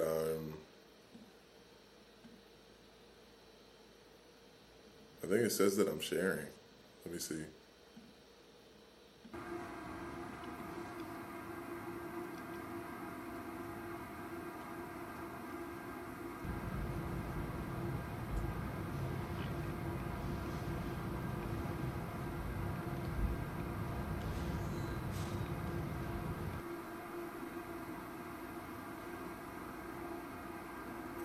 Wait, you might say you're unable. Okay, well, I was gonna show. There's a music video that's out that I directed, and there's a scene that we used as a thumbnail, and that scene is like one of the most beautiful shots that like I've ever seen. And in the scene, it is, man, I wish I could. I'm gonna try and figure out how to screen share in a second after I explain this. But in the scene, the colors relate so well, but it's not just the color, it's the texture. And I think that colors have texture because colors make you feel some type of way. Like different colors make you think some type of way. My favorite color is green because green is like super versatile. It can exist in a lot of different ways. There's a lot of different shades, etc. But green is totally different from red, right? Like red makes you feel something totally different. And if you have green being that it's versatile, to me in my brain, versatile means space. Like it just means something has a lot of space because it's versatile. You can put it anywhere. And so if you have a lot of space, that means that you need to take up the space with something else. You need to take up the space with something that's a little bit more energetic, something that's going to pop out. So in the green, on the shot that I'm talking about, there's like a big splotch of blue in the middle. And like the blue is like, it's not even really like a sharp blue, it's more of a sky blue, and the texture is of a sweater. And so the sweater fits perfectly as something that pops out, but also fits the expanse of the green. And so it was just all these different qualities that make up the shot. But to me, it was just like putting those together and putting together a fit is like the same. One is just bigger. Like one is just a lot grander in scheme and plot. But putting together a fit is the same way, literally. Like, okay, I'm wearing these pants, and the pants, to me, they feel like this. I can like feel them, and they feel like this. But that means that the shirt can't also feel like that. It has to feel like something different, and it has to give off a different flair. It has to give off a different feel to the audience, which is really just people that are walking around, or even myself. Because at the end of the day, the first thing is, do I like what I'm wearing? So it's like, okay, I'm the audience. Does it feel different to me? How does it feel? So I put together a different color with what I'm wearing, or even the smaller nuanced things. So in the big picture, talking about the film shot, there's a brown briefcase with a white canvas inside of it, and that's to sort of even out the shot because you have a lot of green and a striking blue. So if you have a white and a tan that's smaller, it levels out the shot. So to me, in outfits, that's more like, okay, I'm wearing green and blue, so that means I need something to level it out. So I'm going to have a little bit of white. I'm going to have some jewelry that's more like gold or brown. And that's going to bring down the entirety of the outfit, but it's also going to make it more cohesive. So I don't know. It's just, that's really how I do things, if that makes sense. It's funny because I think I can find it really quickly. So this is the shot.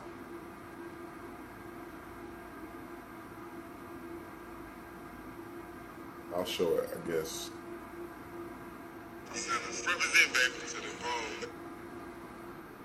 This is so hard. So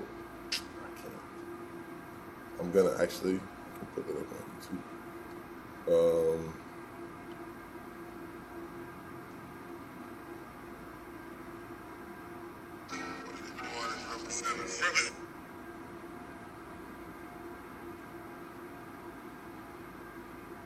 So this is like one of my favorite shots, and it's like the shot that I was talking about where you have like the green. It's like an expanse of green. It's like it makes you feel like you're in a deep, dark forest somewhere. Like it's just like a expanse, and then you have the sharp blue, but you need something to bring it together. So you have the white and the tan that's right here that actually goes together with the grass because the grass has different shades to it of green. So it's like all of these things are cohesive, and you can make a fit that's also pretty similar to that, just in a smaller way. I wonder if I have, oh, that's so funny. I have multiple fits that are very similar to that. I've been gone. I wish I could make this a little bit bigger, but oh yeah, I can. Just because you asked, I'm trying to explain this, but there was a video that I did with my friend. His name is Sung. He's like a super talented videographer. But this is an outfit, and it feels the same. It's like, okay, but instead you have an expanse of blue.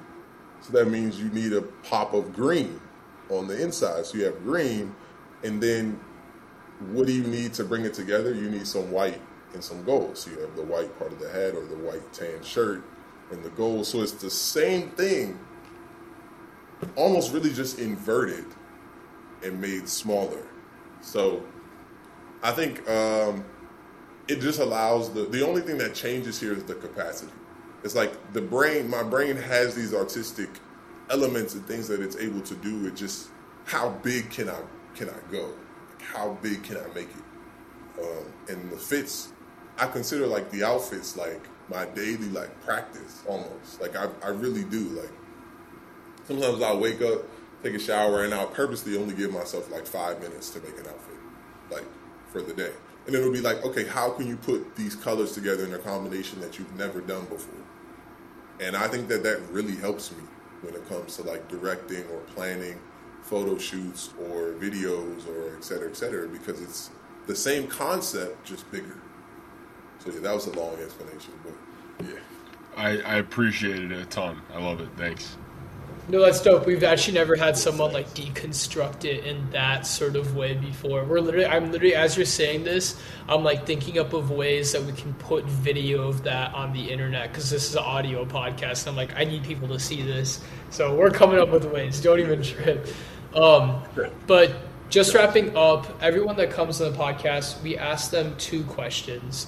So the first one we're going to ask you is, what are 2 pieces of content, whether that be books, movies, albums, any content really anything qualifies, that has really impacted you personally?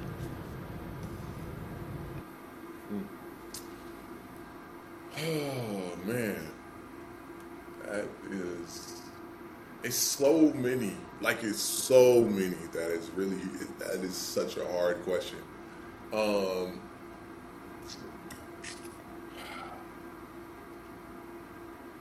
Man.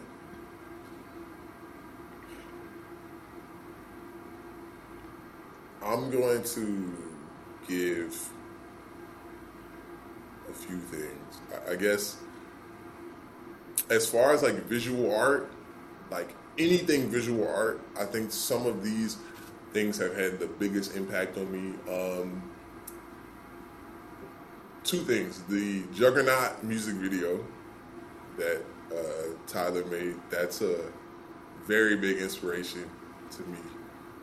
In fact, the shot that I just showed you all where I'm sitting on the ground with the bucket hat with the green background, that actually came from the shot of Tyler standing under the tree with the lemon tree, and he's wearing like tan. Tan is the base though in that shot, so we inverted it a little bit more. But I think all of the aspects of the Juggernaut video and the What's Your Name video have been pretty instrumental to how I view like color.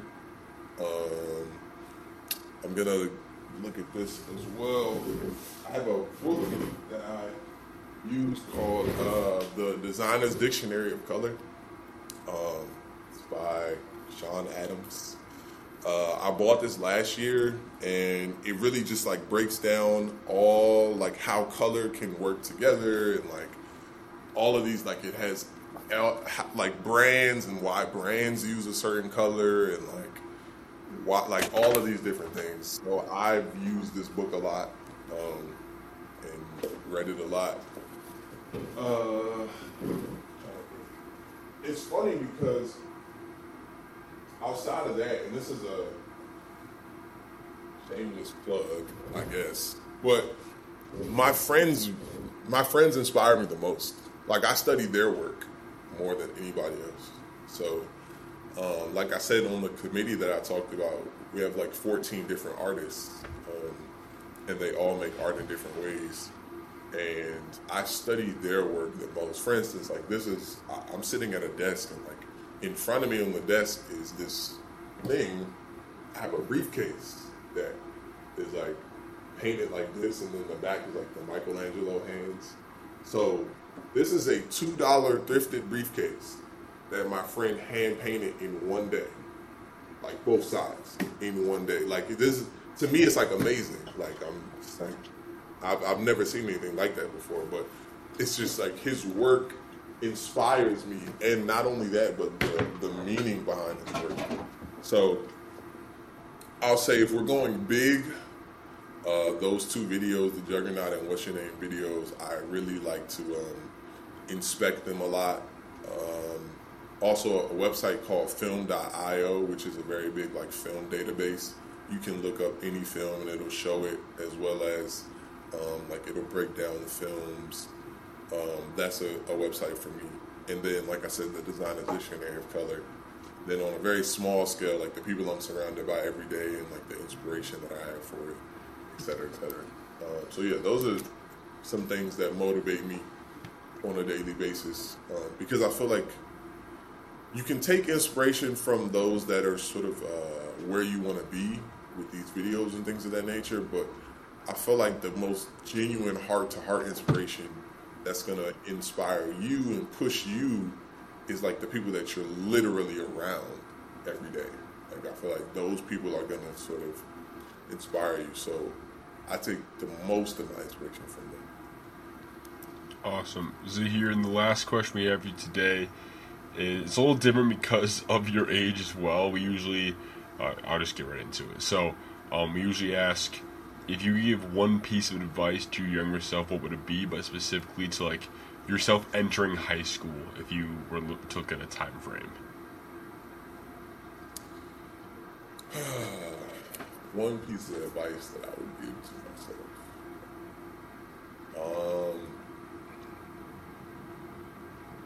I would just say, like, don't let fear stop you from doing anything.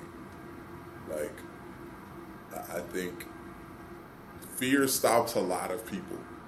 And fear is not necessarily this big boogeyman that we think it is. Like, fear of you know, I used to think that when I was younger. Like, fear must mean, like, man, like, I'm too scared to, I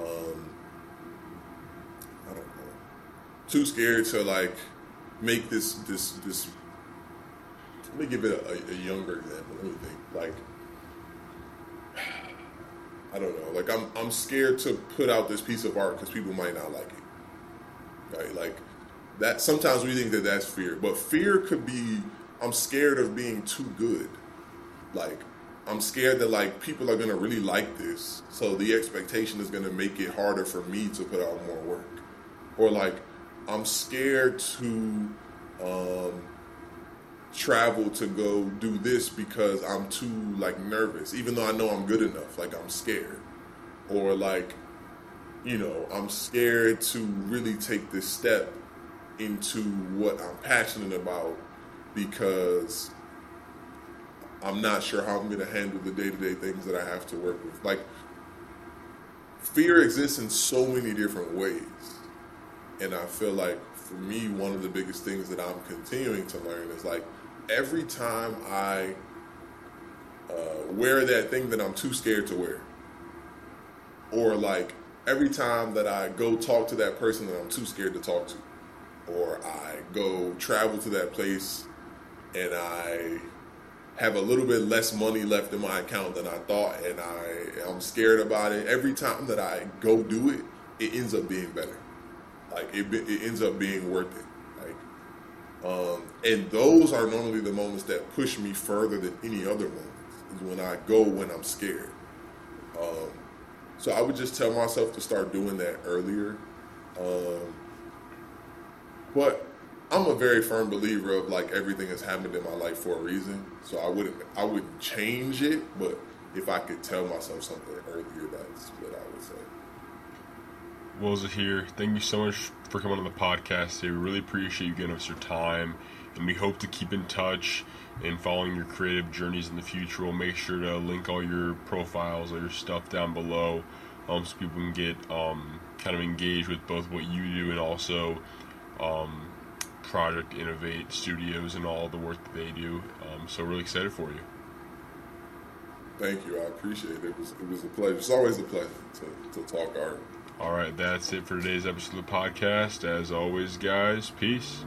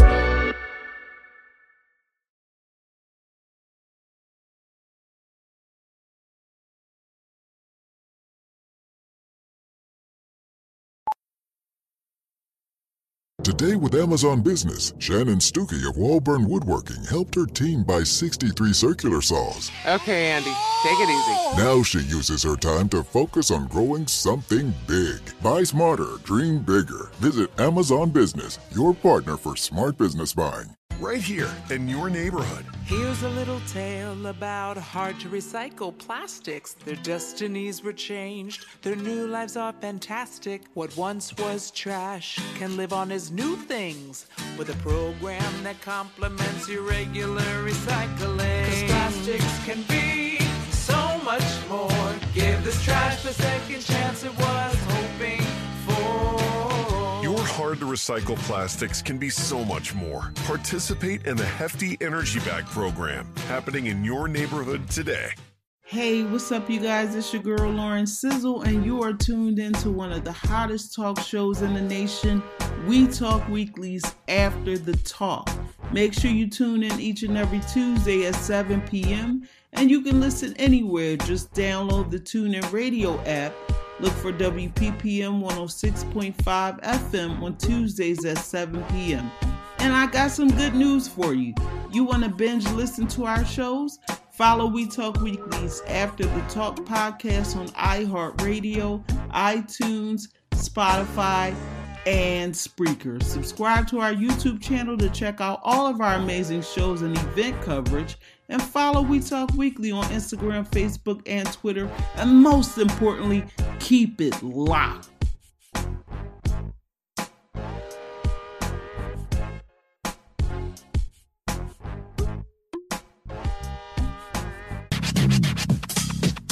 Woo! That's right. We have another time to be here with the people. We have the beautiful people who have been reaching out, who has been following us, who has been doing the special, the beautiful things, man. And you already know, We Talk Weekly is doing some big, beautiful things, right? So this your boy Charles Gregg with the beautiful...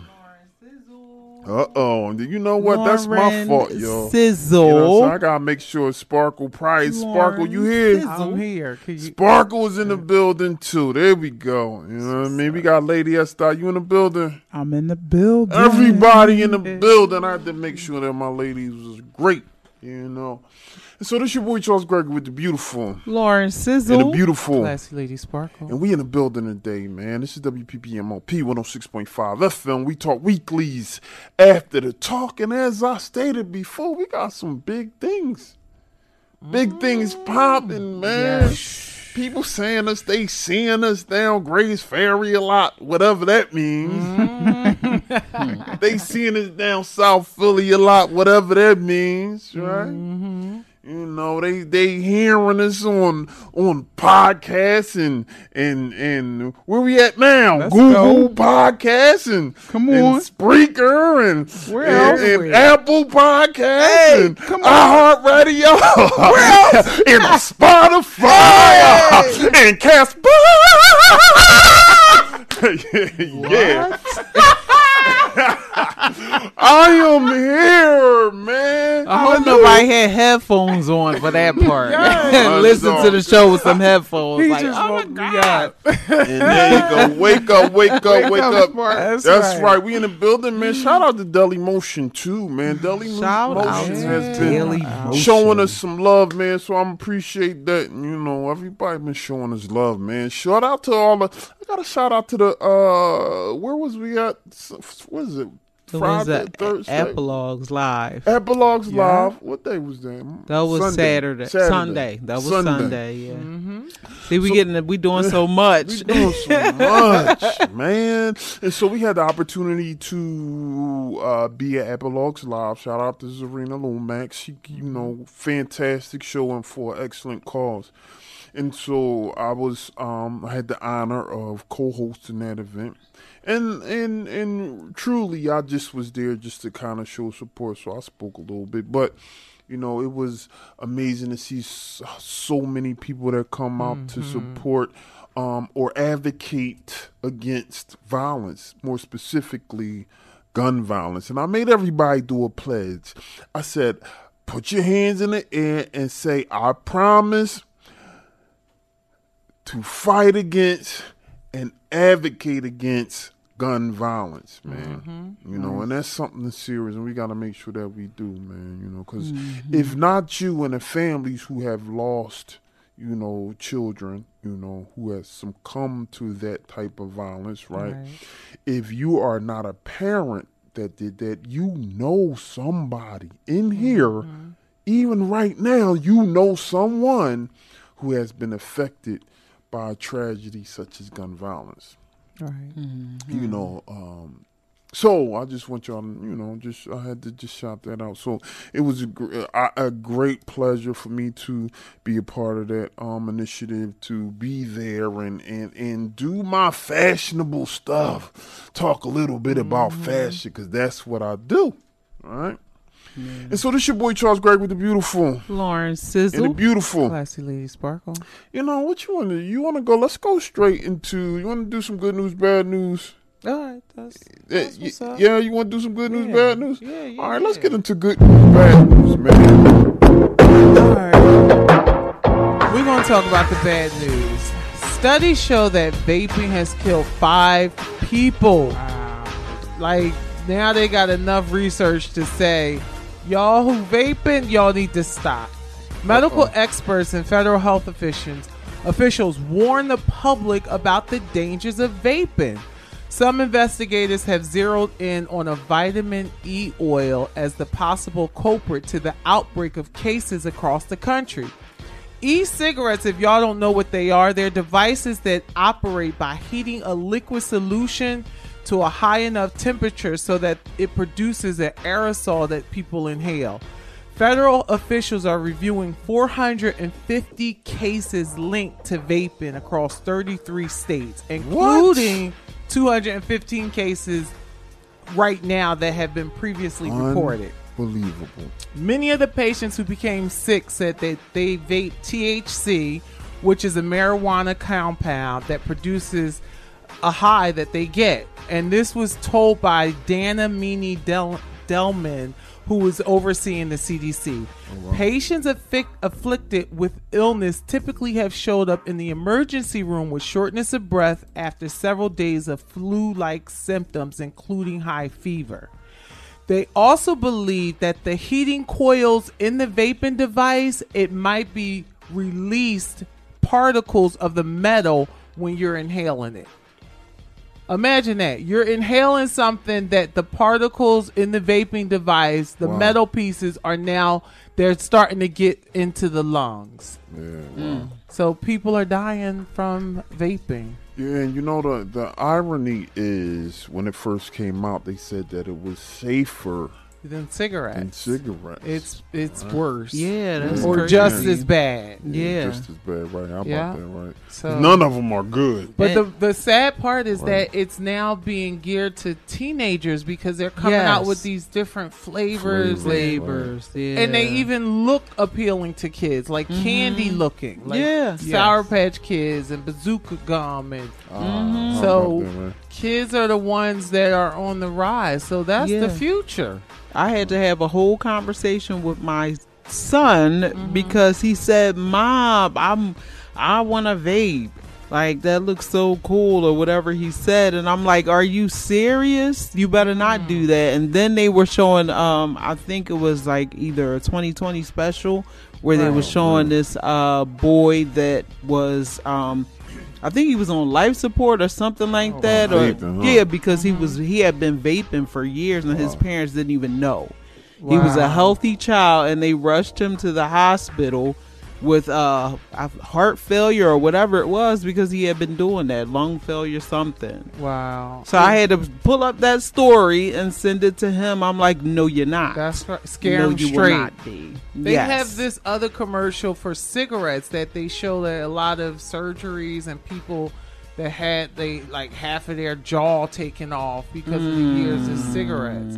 So you think it look cool walking down the looks street cool. with these cute little devices, and then in the next couple of years You could be talking out of your neck, Yeah. literally, Yeah. through a tube eating or something. Yeah. That's scary, man. So Being yeah. sick ain't cool. Nah, Come on, young not people, at you gotta all. take care of your bodies. Yes, That's yes. They You know how doing many the people would marijuana. love to have that youth, that health, youth, you that know. healthy You youthful know? body Yeah, again. and you got it and you're destroying it. Yeah. You know? All right, well that was bad news. That was bad news, okay. Here's some good news. And this is the only time I think we'll have good news. Good about- news, good news. Yeah, this is good news, good news. Yeah. More than 3,000 prisoners have been released under the First Step Act. They were released from prison in halfway houses across the country under the First Step Act signed into law by y'all president last year. Trump. President Trump signed an act last year to help release non-violent prisoners. Governor Andrew Cuomo signed a bill also into law, further decriminalizing marijuana and lowering the fines for possession for less than 2 ounces. So starting August 28th, possessing less than 2 ounces of marijuana will only be a violation in New York, just like a traffic ticket. You would need to look into your state to see the specific laws, but the new maximum fines are possession of less than 1 ounce will carry a fine of $50, down from $150 for the first time offender. It will be $250 and 15 days in jail for repeat offenders. So they still want money because it's still 2 ounces, but it's the government, right? Yeah, so they're going up on the prices, but the new law They still gotta make their drug money. yeah, Legally, Yeah. right? Because I don't understand if it's a $50 fine for the first time, but then when you repeat it, they going up. It's still the same ounces. Yeah. The new law creates a process to wipe clean the criminal record of anyone convicted of low-level marijuana possession prior to August 28th, which is known as expungement. So it'll be wiped clean from your record. That applies to about 202,000 convictions, including 57,000 outside of New York City, according to the State Division of Criminal Justice Service. For more information, anyone listening, you want more information on this, if it applies to you, Right. contact an attorney or legal aid group or your county court clerk office. And that was your good news. So I like that good news because I have a piggyback for the sizzle. So you guys want to make sure you stay tuned if you want to hear this piggyback. Okay, that's what's up. That's more information. Yeah, man. So y'all not gonna get y'all president no clout there. He do anything for clout. The president do anything for clout. I mean, that was for clout, right? That was a good thing that he did. It doesn't mean he's a good person, because he could have had an agenda behind why he did that. Yeah, that's true. I just told y'all the tax. Yeah.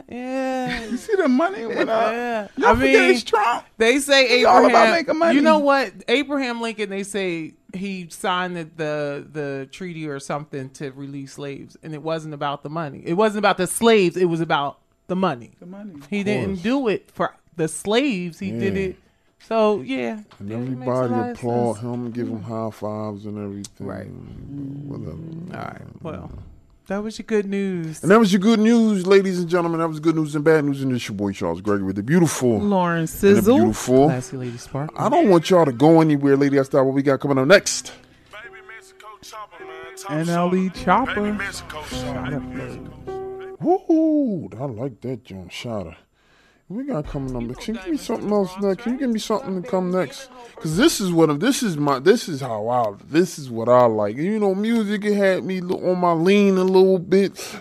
Doom, doom. See, I like songs, right, that, you know, got a nice little beat to it that, you know, got me, you know, leaning in my car and just like boom, you know, turn up the bass a little bit. You know, you go by the L stop. For those who are not from Philadelphia, the L is like our train. And so when you go by the L stop and, you know, you turn the music and that bass kick, boom. You know what I'm saying? Everybody look over like, who that? You know what I'm saying? So what we got coming up next? What song is this? I need some more music. Ish, Megan Thee Stallion. Oh, well, you know anything she do is good. So don't go anywhere, y'all. It's your boy Charles Gregory. We'll be right back after this. Hello. Hey, what's up, you guys? It's your girl Lauren Sizzle, and you are tuned into one of the hottest talk shows in the nation. We Talk Weekly's After the Talk. Make sure you tune in each and every Tuesday at 7 p.m. And you can listen anywhere. Just download the TuneIn Radio app.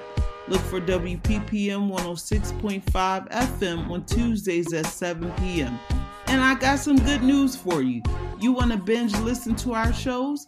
Follow We Talk Weekly's After the Talk podcast on iHeartRadio, iTunes, Spotify, and Spreaker. Subscribe to our YouTube channel to check out all of our amazing shows and event coverage. And follow We Talk Weekly on Instagram, Facebook, and Twitter. And most importantly, keep it locked.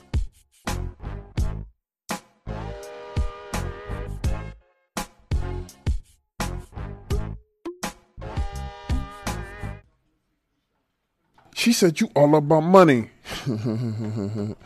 Yo, he said, if you all about money, he don't want you, right? But she said, I don't care. Well, then you just don't want me. You know what I'm saying? Yeah. One of those things, man. That's what I'm saying, especially with, you know, the young ladies who are already getting their bread. You know, they don't look at men for bread. Nope. And that's one of the things that we have to understand, like, especially like the fathers, if you raising your daughters, you know, treat them like your little princesses. You know, get them. See, I spoil the babies, right? But spoil the little girls. So, you know, when they see bread, they can look at it like, what? You better triple that. My dad give me that for my allowance. You dig? You know, so that's just one of those things. So, but this is your boy Charles Gregory with the beautiful Lauren Sizzle and the beautiful Classy Lady Sparkle. Man, let me tell you something. I'm just excited about today and a lot of things that has been going on. Let me tell you why. Because it's one of those things. This is what we do, right? And, you know, as long as, you know, you keep continuing to, you know, love us, We Talk Weekly, and love what we do and everything that we do, you already know you're going to win, right? This is your boy Charles Gregory with the beautiful Lauren Sizzle. And the beautiful Classy Lady Sparkle. What we got coming up next? We got the Sizzle. We got the Sizzle, ladies and gentlemen. Give it to me early. Yes, sir. So Sway Lee and his ex-girlfriend Marlisa Ortiz, they got into it. TMZ report says Sway and his ex got into an argument at his LA home. She allegedly began throwing objects at him and just straight out attacked him and headbutted him before security kicked her out. So I got a headache just thinking about this headbutt. I'm like, sheesh. A woman she just straight up headbutted him. I don't know, but whatever. So she called 911 and then she claimed that Sway had sexually assaulted her. Hold on, wait, what? Sway Lee. Sway in the morning? No, Sway Lee. Sway Lee. Oh, Sway Lee. Okay, and we wanted to make sure that it wasn't Sway. Not Sway in the morning. Sway Lee. No doubt. Sway Lee. Yeah, Sway Lee and his this is him and his ex Marlisa Ortiz. But she called 911 and claimed that Sway Lee sexually assaulted her. But when police arrived, then she changed her story. That right there. Don't do it. Don't do it. But, and then she admitted to starting the fight by breaking items in his house and hitting him. But she claims that he strangled her. Those are her allegations. And reportedly, neither Sway Lee or his ex had any visible marks on them. And she was not arrested at the time. But TMZ reports that a rep for Sway Lee says that the cops determined that she did falsify her accusations. So okay. I guess I'm assuming that later she was arrested. Yeah. And then she goes and does this whole video of like how, oh yeah, these rappers, they want you to I guess she's not just saying in so many words, like they want you to agree to, or be okay with what they do. Cause I guess that was her way of saying maybe he had cheated on her or whatever. And she was like, I'm just not okay with that. And any girl would want to be a rapper's girlfriend. So somebody can have him. So that's what she said in the video about. Oh my God. Yes. So if you guys missed the Good News, Bad News, Classy Lady Sparkle, she talked about the First Step Act and our president, Donald Trump. So, I'm going to just say this. Shout out to Classy Lady Sparkle. Yeah, shout out to Classy Lady Sparkle. Good news this time. Finally. Good news, that was good news. Good news, that was good. She gives these good, bad news, whatever you want to call it. That made up words she came up with. Oh, this is good, bad news. No. Good news or bad news. Yeah, so behind every great man, everybody knows there's a great woman, and a great woman will hold a great man down. So apparently the Prezi, Donald Trump, he did not get the memo. So he takes to Twitter, as he normally does, several times a day to rant. This time he was basically talking about the First Step Act and people so-called taking credit for criminal justice reform. And then he goes and tweets, of course, when all the people pushing so hard for criminal justice reform were unable to come even close to getting it done, they came to me as a group and asked for my help. I got it done with a group of senators and others who would never have gone for it. Obama couldn't come close. He always got to throw Obama in there. And then he says a man named Van Jones and many others were profusely grateful at that time. I signed it into law, he says in all caps. No one else did, and Republicans deserve much credit. But now that it has passed, people that have virtually nothing to do with it are taking the praise. So get this. Guys like boring musician John Legend and his filthy mouth wife are talking now about how great it is. But I didn't see them around when we needed help getting it passed. Hater. So he can't. Filthy mouth wife. He came for the wrong one. Yes. So Chrissy Teigen who is John Legend's wife. She wasted no time in clapping back with a series of tweets of her own. So she said LOL. Now she went in. She went all the way in. She went all the way in. Just so explicit that I'm just going to give you the beginning letter of each explicit word so you could kind of get the picture for yourself. So she says LOL with a PAB. Then she says, tag everybody but me and honor Mr. President. She said, LOL with a PAB. Tagged everybody but me and honor Mr. President. So she tweeted after that, Luna, which is the daughter, remember the night before the first day of school when mommy was making your sign and the PAB had his 9th meltdown of the day? She also, sarcastically tweeted out after that. She says, didn't want hashtag President PAB to start trending. And it did start trending. So it has started trending. And then John Legend was like, imagine being president of a whole country and spending your Sunday night hate watching MSNBC, hoping anybody will praise you. Melania, please praise this man. He needs you. Wow. And then later he started tweeting too. Don't let hashtag President PAB start trending. PAB. It's trending now. Now it's trending, PAB. So let's see if he comes for this couple again. Probably not. I doubt. Probably not. Well, some people like attention. He's a reality star also. Your president is a reality star. So, he might like it too and come up with his own hashtag.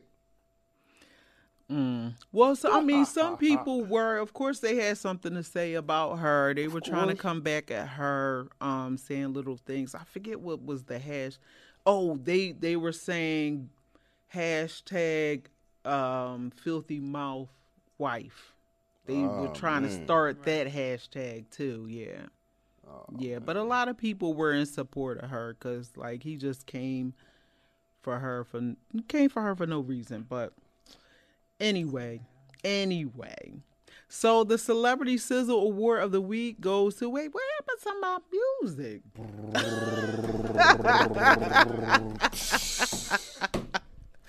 So this Celebrity Sizzle Award of the Week is going to several celebrities: Tyler Perry, Ludacris, Rihanna, Lenny Kravitz, Michael Jordan, and the Sacramento Kings star Buddy Hield.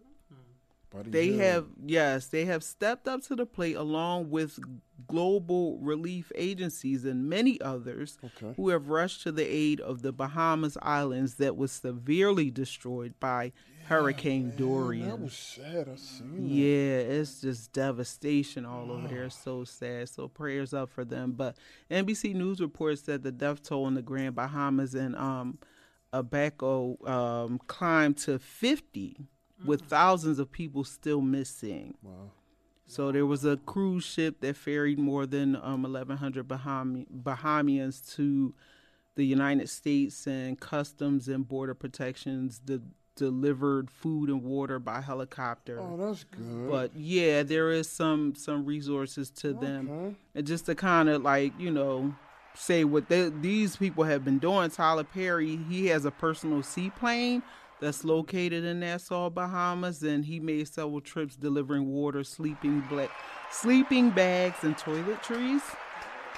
And Ludacris donated more than $100,000 from his annual Luda Day weekend to a hurricane relief fund. Anybody else? Rihanna, she reached out to see how she can help. Gotta give her a round of applause. Any more? Lenny Kravitz. Hold up. He's Hercules. Come on, let's go. Lenny Kravitz is going to be sending some basic needs like generators, chainsaws, flashlights, waters, food, etc. Okay. And Michael Jordan, he donated $1 million. What? Yes, he did.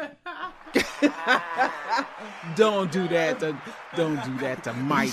Shout out to Mike. I gotta give him a round Yes, of let me applause. just say, everybody be like Mike. Okay, just Now be like you Mike. be like Mike. Now you can be like Mike. Now you And be Buddy like Mike. Hill, he donated $100,000, and he also started a GoFundMe to raise money for people who need it. So, shout out to them. Yes, I'm your girl Lauren Sizzle, and that was the Sizzle. And that was the Sizzle, ladies and gentlemen. It's your boy Charles Gregg with the beautiful Lauren Sizzle and the beautiful Classy Lady Sparkle. Check this out, y'all. I don't want you to go anywhere because when we come back, we got something special, man. You know that I love the interviews, right? And why do I love the interviews? Because I get the opportunity to talk to the beautiful folks that's really doing some things, especially when it come out of the hood, man. Come out of my own hood, man. Hopefully that, I don't even know, but they better be from Philly. So I can shout. I'm just saying coming out. But the hood is a hood all over the place. So shout out. So shout out to all the hoods around the world, man. Because, you know, we touch everybody. We touch New York, Atlanta, Birmingham, Jersey, New York. Shout out to New York because we got something coming up Friday. We going to be in New York. Your boy going to be up there Fashion Week, man. I'm going to have the ladies. Shout out to Daily Motion, man. You know, they bringing us up there. They want us to talk what we do. I'm going to be on the fashion panel talking with who? With one of the Mob Wives, right? Natalie, yeah. Shout out to Nat DiDonato. Shout out DiDonato, yeah. So I don't want y'all to go nowhere. We'll be right back. This your boy Charles Gregg with the beautiful Lauren Sizzle. and the beautiful Classy Lady Sparkle. Lady Estelle. What we got coming up next? We got some Lizzo for y'all right now. Good as hell. Baby, how you feeling? Hey, what's up, you guys? It's your girl Lauren Sizzle, and you are tuned into one of the hottest talk shows in the nation. We Talk Weekly's After the Talk. Make sure you tune in each and every Tuesday at 7 p.m. and you can listen anywhere. Just download the TuneIn Radio app. Look for WPPM 106.5 FM on Tuesdays at 7 p.m. And I got some good news for you. You want to binge listen to our shows? Follow We Talk Weekly's After the Talk podcast on iHeartRadio, iTunes, Spotify, and Spreaker. Subscribe to our YouTube channel to check out all of our amazing shows and event coverage. And follow We Talk Weekly on Instagram, Facebook, and Twitter. And most importantly, keep it locked.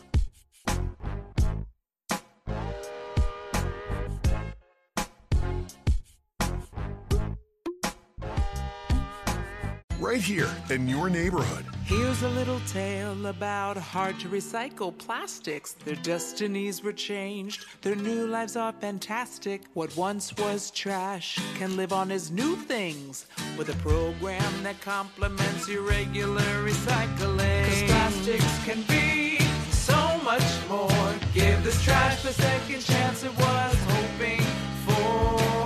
Your hard-to-recycle plastics can be so much more. Participate in the Hefty Energy Bag program happening in your neighborhood today.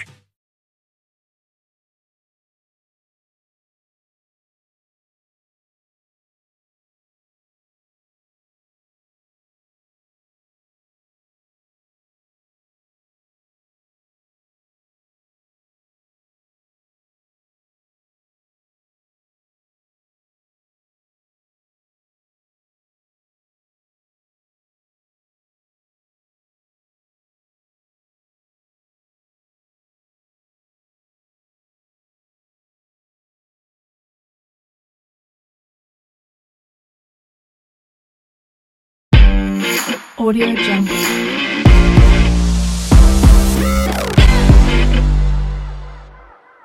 Right here in your neighborhood. Here's a little tale about hard to recycle plastics. Their destinies were changed. Their new lives are fantastic. What once was trash can live on as new things with a program that complements your regular recycling. 'Cause plastics can be so much more. Give this trash the second chance it was hoping for. Your hard-to-recycle plastics can be so much more. Participate in the Hefty Energy Bag program happening in your neighborhood today. Aprovecha los precios más bajos de la temporada de JCPenney. Como toallas de baño Home Expressions Quick Dry a solo $4.88. Y encuentra aún más ahorros en botas para damas y jeans para él y ella de marcas como St. John's Bay, Mutual Weave, Arizona y más. Comenzando en $21.88 cada uno. Compre con estilo. JCPenney. Ofertas válidas hasta el 23 de octubre en selección de estilos. Los precios más bajos de la temporada se refiere al periodo del 31 de julio al 23 de octubre. Se excluyen del cupón. If you're looking for the top fantasy football waiver wire ads for Week 7, I got you covered right now.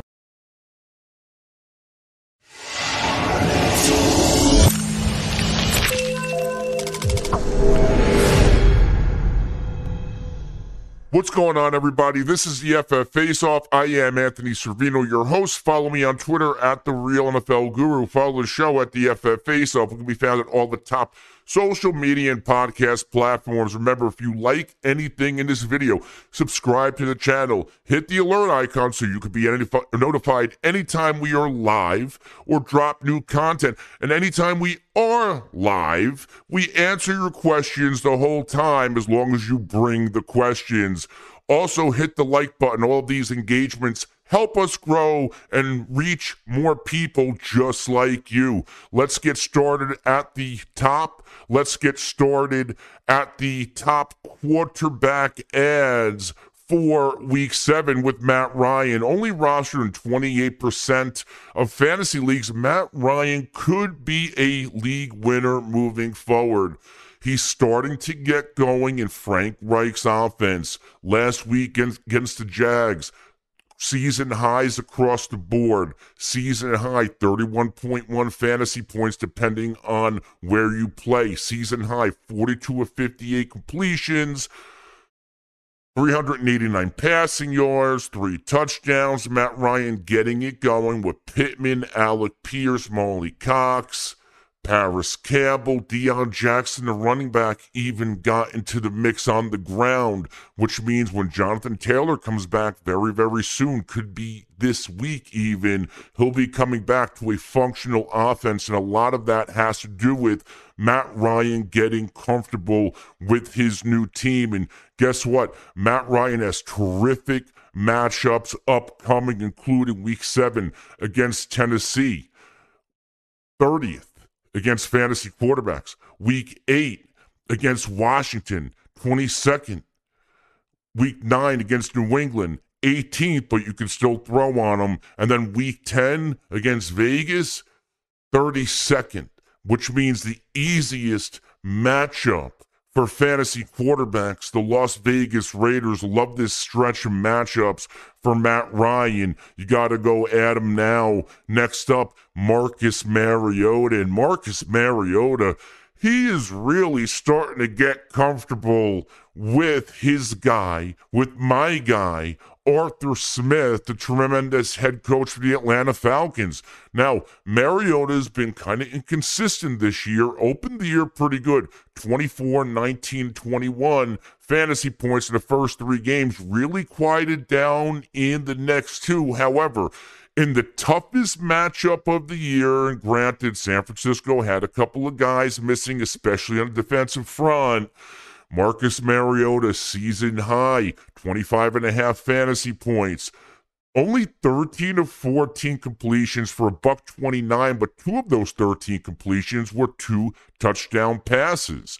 Now, Marcus Mariota, 9.2 yards per attempt, his second best mark of the year. He also gets it done on the ground, 6 for 50 and a touchdown rushing. That's not an anomaly. The week before, he had 7 for 61 on the ground. Then in week 1, 12 for 72. So we know Marcus Mariota can get it done with his legs, and he's been doing it in back-to-back games.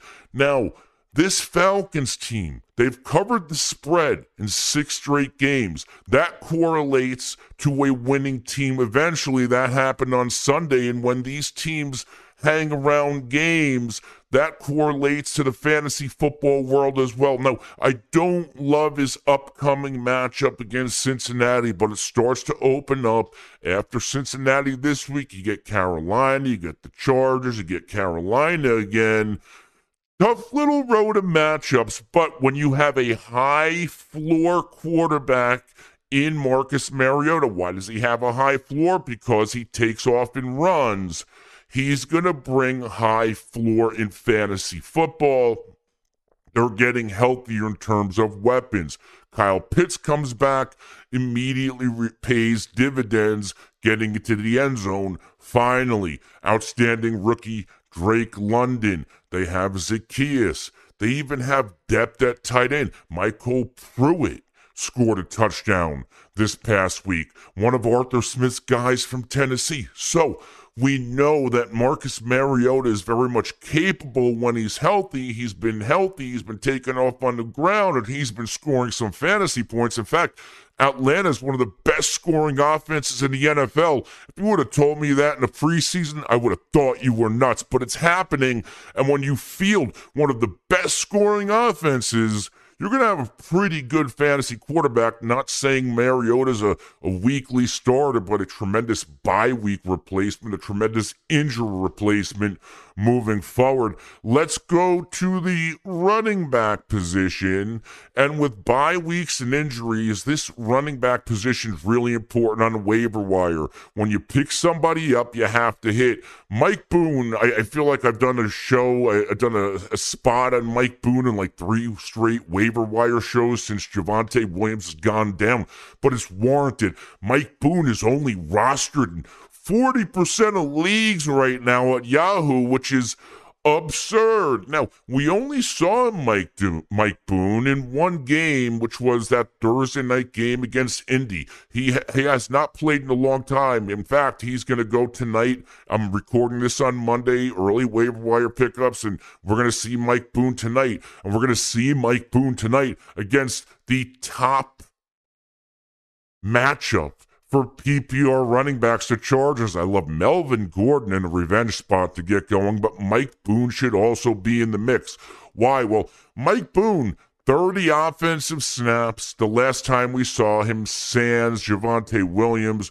Now, we know Gordon had a lot of run, but 30 snaps still for Mike Boone, correlating to 7 for 30 and in the ground. 3 of 3 targets for 47 yards receiving. High floor, 11.5 PPR points. Mike Boone isn't going to pop, right? Like, I don't expect this guy to win you leagues, to win you weeks, but Mike Boone, when he's in your lineup, he's probably not going to lose you weeks, which is what I want. Like, you want your flex guy, you want your RB2, especially if your roster's banged up or in bye weeks. You just want a high floor. You just want 10, 12 PPR points. Just don't get me a 0. Just don't get me 2 or 3 and lose me the week. Get me 10 and let my studs win me the week. This guy, Mike Boone, is the type of guy that's going to give you that high floor, especially playing on an offense with a questionable quarterback in Russell Wilson. Next up, Isaiah Pacheco, and 21% of leagues rostered at Yahoo right now. And this is a speculative ad. Outside of week 1, where Pacheco went 12 for 62 and a touchdown, 12.2 fantasy points, Isaiah Pacheco has been a blip on a fantasy radar. Now, week 4 against Tampa, 17 offensive snaps, 11 for 63 on the ground. Now, what is Pacheco really going to bring? Because he doesn't get on the field a lot, but when he does get on the field, he really flashes in terms of what this guy is capable of. He's an exceptional pass blocker for a rookie. He's super athletic. He can catch the ball. He can run the ball. So why is this important for fantasy football? Because he is that handcuff if Clyde Edwards-Helaire goes down. He is that handcuff if the oft-injured Jerick McKinnon goes down. Then we slide Pacheco in. And when Isaiah Pacheco gets an extended run and it gets extended playing time, he's that type of player that could take over this backfield and not give it back. So if you have an expendable player, if you have a deep bench, you want to go pick up Isaiah Pacheco. Here's one that blew my mind. Kenyon Drake. Kenyon Drake's only rostered in 4% of Yahoo leagues. And I had a lot of Kenyon Drake coming into the season, and let's call it what it is. Kenyon Drake sucked the first couple of games. He sucked so bad without J.K. Dobbins that he was a healthy scratch in weeks 3 and 4. Then comes back a little bit, week 5 against Cincinnati Bengals, 4 for 26 on the ground, 25 offensive snaps. Okay, well, Kenyon Drake without Justice Hill, he has a pulse, but he's not worth picking up. But for anybody that did pick up Kenyon Drake and happened to play him, which I doubt most did, but if you did last week against New York Giants, you got 19.7 fantasy points. You got the Kenyon Drake that we all fell in love with the Miami Dolphins. 10 rushes, 119 yards and a touchdown. 1 of 2 targets for 8 yards. What the hell's going on out here? This is supposed to be J.K. Dobbins. I don't know what's wrong with J.K. Dobbins. Maybe the knee's still bothering him. Maybe the team doesn't trust him. I don't know what the hell's going on, but Kenyon Drake looks like the guy in this Ravens backfield. And what do they get next week against they get the Cleveland Browns? They are 30th in terms of best matchup, however you want to say it. They're either 30th or they are the 3rd best matchup for PPR running backs. You can run all over the Cleveland Browns. Look what Ramondre Stevenson did. Look what guys have done against Cleveland all season long. Not saying Kenyon Drake's going to dominate the touches. You know, he only had 11 touches last week, but look what he did with those touches. He was uber efficient and cashed in the jackpot, 19.7 PPR points. And if Kenyon Drake isn't fully healthy yet, we could expect, I mean, if J.K. Dobbins isn't fully healthy yet, we can expect Kenyon Drake to get some more run. Let's go to the wide receiver position, and let's start with Rondale Moore. And unfortunately, and it sucks for a guy like me, I was all in on Marquise Brown. I was all in on the Marquise Brown breakout, and we saw it. He was a top 10 PPR wide receiver coming into the week.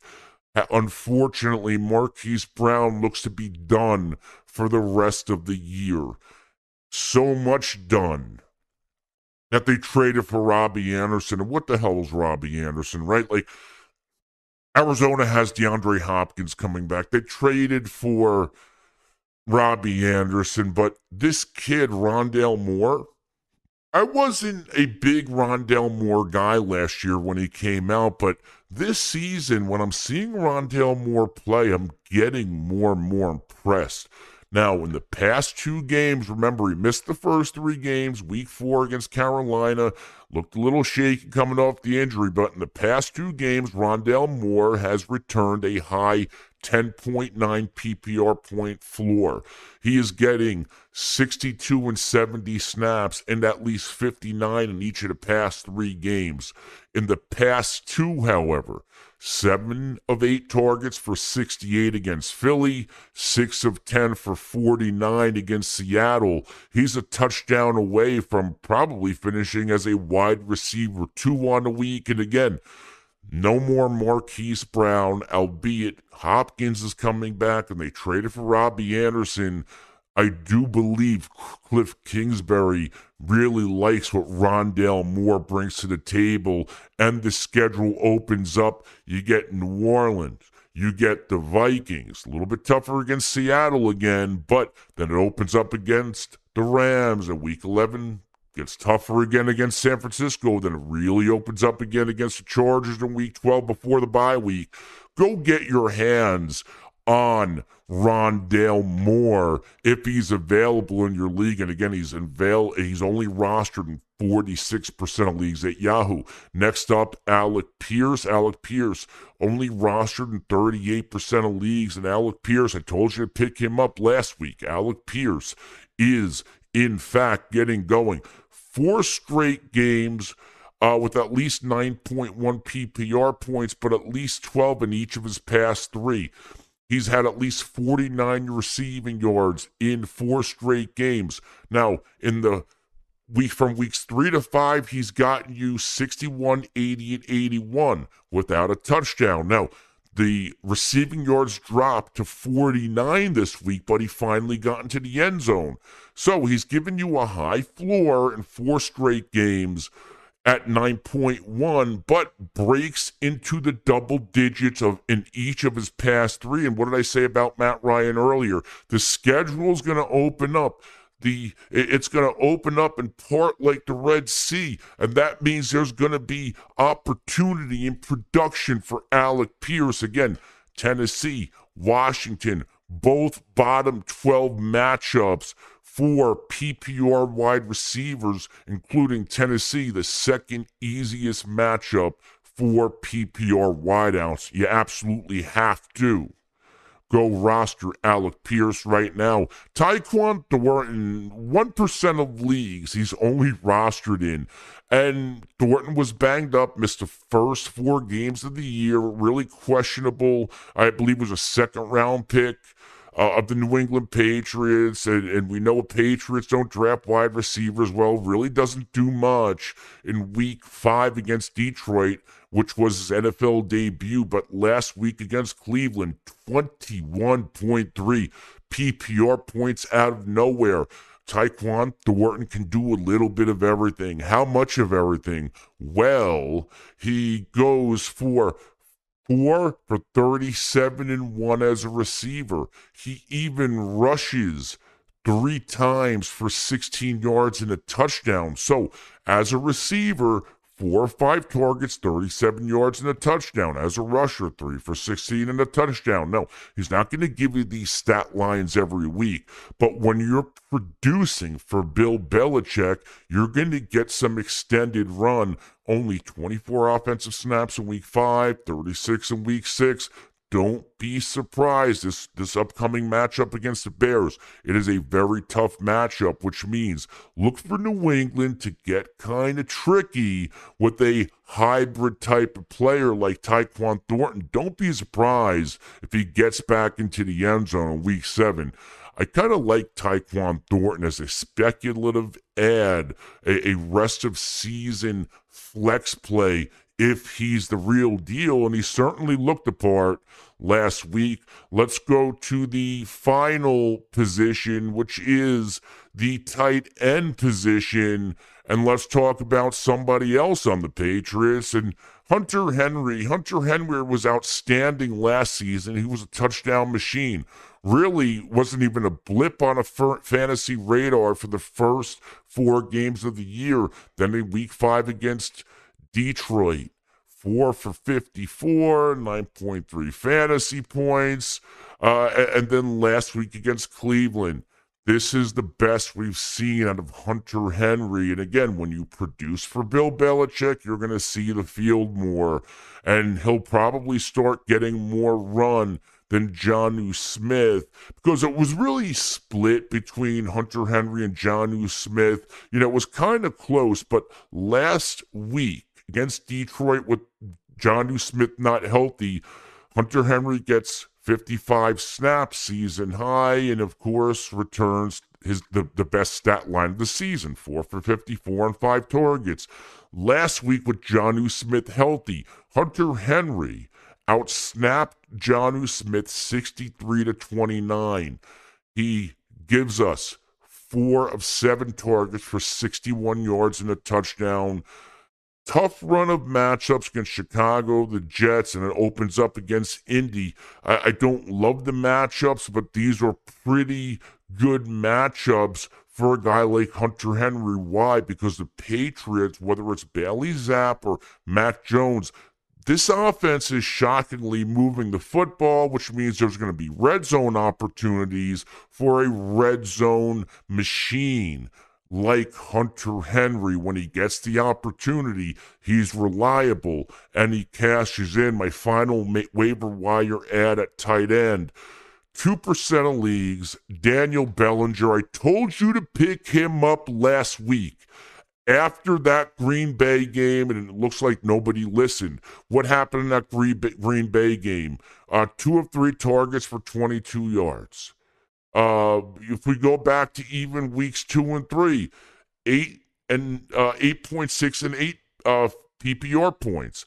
He's had stat lines of 1 of 1 targets for 16 yards and a touchdown. Week 2 against Carolina. Then he goes 4 or 5 for 40 against Dallas. Quiets down. Then in Green Bay, in London, 2 of 3 targets for 22 yards, and he has that rushing touchdown.